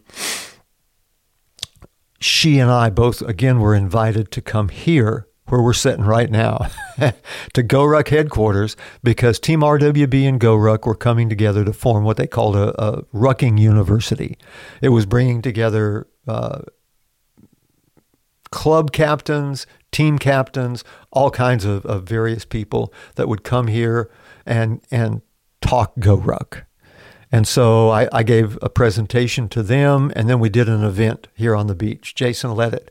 And Jason and I talked a little bit, although at that point we were kind of like a couple of new dogs that just meet each other. We're kind of sniffing each other out, but we're not sure yet. We don't know each other that well. But at the end of that event, he said, we've got an event coming up at Fort Bragg in February of 2017. He said, I'd like for you to come out if you can. He said, because you're still living in the Bragg area, aren't you? And I said, yeah, I still live there. And he said, I'd like you to come out. So he gave me all the particulars. And in 2017, they ran the Bragg Heavy, which was a big event for GORUCK. So I went out to that. It was held out in Southern Pines. And I met a bunch of the cadre, hung out with them, again, hung out with Jason, got to know him a little better. And at the end of that, he said, how would you like to do something for GORUCK? And I said, do what? And he says, well, I don't know. He said, maybe we could make you an ambassador. And I said, what does that mean? And he said, well, I don't know that either. But he said, I'd like you to be involved in GORUCK. He said, I think you could bring something to this community. And I said, yeah, sure. It sounds good to me. No big commitment either way. I'm not going to get paid for it or anything. It's just, that's the way it is. So I talked to him several times after that. We communicated, stayed in touch. And then in, I think, late March, he said, hey, how would you feel about going back to Vietnam? The war's over, right? Yeah. And I said, well, I don't know. I said, I've talked to a lot of people, friends of mine that have been back, and they rather enjoyed it for the most part. I said, I've never had a big desire to do it. So let me think about it. I said, why? And he said, well, we're going to start working with a company there to build a boot. Because one of the things I'd asked him in February at the Bragg Heavy of that year was, you build all these great rucksacks, you build pants and shirts and jackets, and you've got all this stuff going on. But I said, and you push rucking events because that's what you do as a company. You're the rucking company. But what about boots? You don't have any boots. And he said, well, we're working on that. He said, we try to build everything we can in America. But he said, unfortunately, all the producers of boots in America are full right now, and they're making their own boots. He said, so we're going to go to a company in Vietnam and work with them that we've been recommended to go check out. And he said, we've got this guy named Paul Litchfield who developed the Reebok pump shoe. He's going to be the designer. He said, but we want to kind of design it off the old jungle boot from Vietnam. And he said, that's where you come in, kind of. And he said, so there's 4 of us going to go if you go, and we're going to go together to the factory. And then he said, you pick out where we go next. And he said, we'll be there for 3 or 4 days. All right. So I thought about it overnight, came back to him and said, yeah, I'll go. So in April, I think it was, of 2017, we went to Vietnam. I still didn't know exactly what to expect. And I know when I walked off the airplane at Tan Son Nhut, because we flew into Tan Son Nhut, and I'd been to Tan Son Nhut before, didn't look exactly the same. Now it's a much nicer place than it was during the Vietnam War. First thing I saw was the customs guys, and they're all wearing basically what I remember as a North Vietnamese uniform. And that was a little, that kind of made me stutter just a little bit. I'm sure. It was like, okay. So, but there was a guy there from the company that we were going to go see. And he took all of our passports, got us through customs, and then we went through, never had a bit of trouble. And so we spent 2 days at the factory working with them. Amazing factory and amazing people. Again, the entrepreneurial spirit of Vietnam just astounded me. It was just incredible to see what had become of this city that I knew as a rather quaint, small city. It wasn't small, but it was small by comparison. Now it's just huge and bustling. And there's Lamborghinis racing down the street and stuff, and I'm like, holy cow, this is just incredible. The first night we got there, we hung out and drank beer, and listened to the rooster crow the next morning, and none of us were sleepy. It was just amazing. So we went downtown, and I mentioned this earlier in this interview. We went downtown to the American War Museum, which has been established by the Vietnamese government. And, the victor always gets to write the history. So they had written their history. So it was an interesting museum to see because it was from a different perspective than I was used to.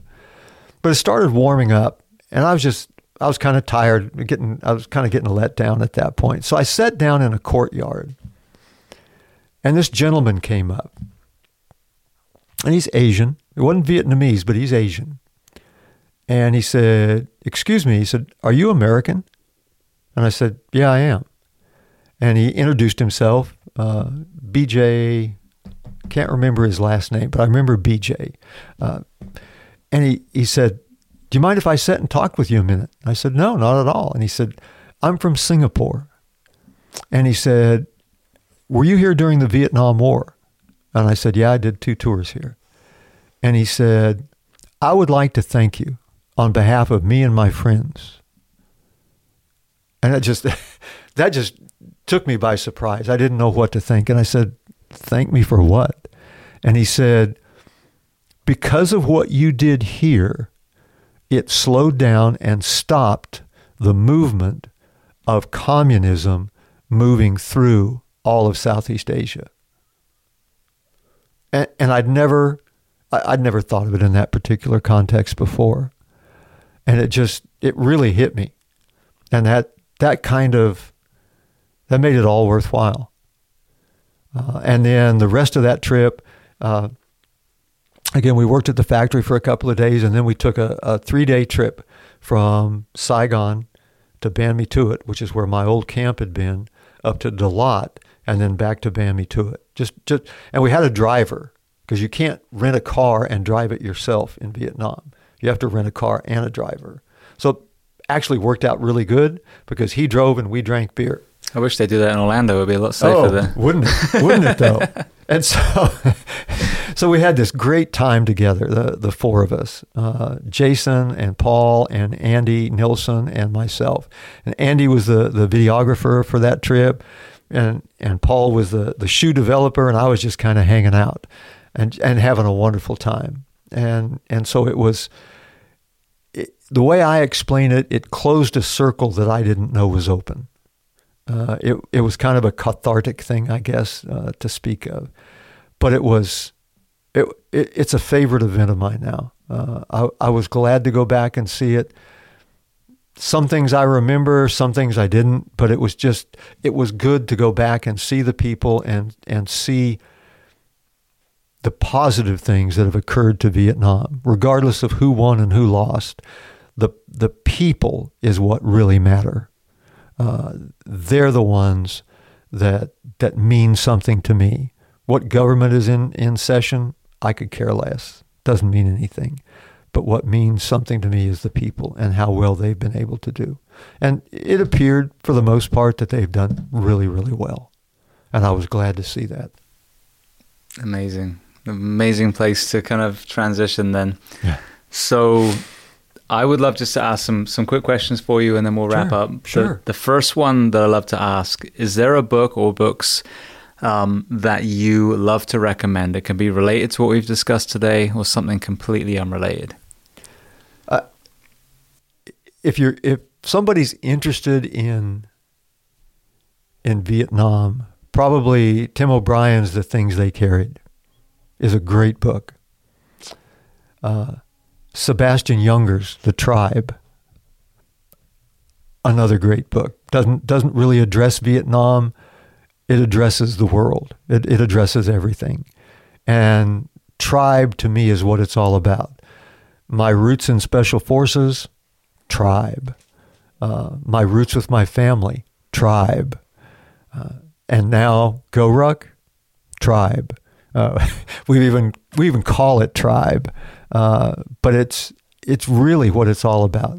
It's that combination of living life and the oral history that goes along with it, and being a better person individually and group-wise. Those are the big ones, I think. There's a tremendous amount of books out there that have influenced me. It's interesting that I've always loved to read, and my mother said that it was probably because when I was still in the womb, she used to read out loud the Reader's Digest to me, just for something for her to do because she couldn't get around a whole bunch. She was pregnant with me, and she thought maybe it would be helpful to me. Well, I think it probably did. It made me a voracious reader of everything I can get my hands on. Beautiful. So the same question, what about a film and or documentary? Well, of course, as a kid, I watched all the standard movies of The Longest Day and all, but I think something that really talks to me has been the TV miniseries Band of Brothers. It really represents what being in combat is all about. It takes it from civilian life, so to speak, in the early days of training the soldiers, preparing them to go to war, and then taking them to war. And then a short period of the aftermath of war, because war isn't the end. War is a beginning. And so that one probably speaks to me most of all. Well, firstly, that's mentioned so many times. I actually worked with Captain Dale Dye when I did some stunts in Japan, and then, quite a guy, amazing. Yeah. And then he actually came on the podcast, and so did Julia, his wife, who I worked with in Japan. But I refer to Band of Brothers all the time when you talk about Chuck Norris, Delta Force, John Rambo, John Wayne. That's what a lot of young men and women, especially men, were raised to believe was a man. That's Hollywood. Yes, yeah. Exactly. But that's the facade, and that's such a dangerous place to go mentally if you think that's what a man's supposed to do. Exactly. And so I always point to Band of Brothers because the real men of Easy Company that talk at the beginning and the end, you can see 60 years later are still so moved and so hurt by some of the things they did, some of the things they saw, the men they lost. That is a man, an incredible warrior whose heart is broken by some of the things that they've endured. And that's truth. Yeah. That's what that boils down to. There's Hollywood, and I grew up on Hollywood. I was a kid during those periods of time. But I think I was tempered by my parents and those around me that had been through World War II and had seen action. They didn't talk to me specifically about stuff, particularly the really bad stuff. And yet at the same time, they let me know that war wasn't what you saw produced in Hollywood, that there was far more to it, and it was a far more stressful situation. And Band of Brothers probably comes as close to any of explaining that, because you're seeing some vignettes about what happened, but then you're hearing the guys that were there really talk about it. And you can see, as you said, how it affected them and how it still affects them to this day. Yeah, amazing. Absolutely amazing. Well, like I said, I had Dale on the show as a guest. The next question, is there someone you would recommend to come on this podcast as a guest to speak to the first responders, military, and associated professions of the world? I think a really great guy, if you could get him, and I'd be happy to contact him and see if he'd be willing, is a guy named Tom Satterley. Tom was a CSM at Delta, and he started a new organization that addresses the problems that soldiers and their family members have after they have left their service, and even during while they're there, but specifically after, to help them cope with the life circumstances that they find.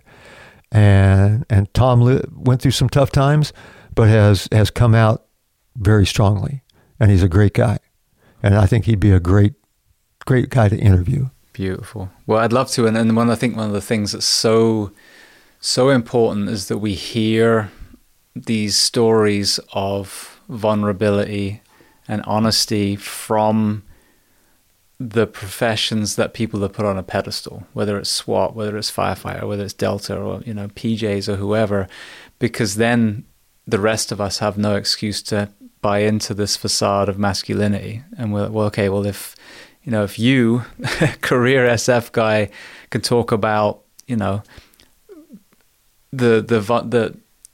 the reality of war, then how can Joe the plumber, who loves his Chuck Norris movies, look himself in the eyes and say, "Oh, but no, I'm a real man"? No, we're shattering that illusion. And so the more people from those communities, and obviously other associated professions that are just courageous enough to be honest about those things and tell their story, if they've got a powerful story. Tom would be a good one for that. Yeah, really. And the other one would be Roger Sparks.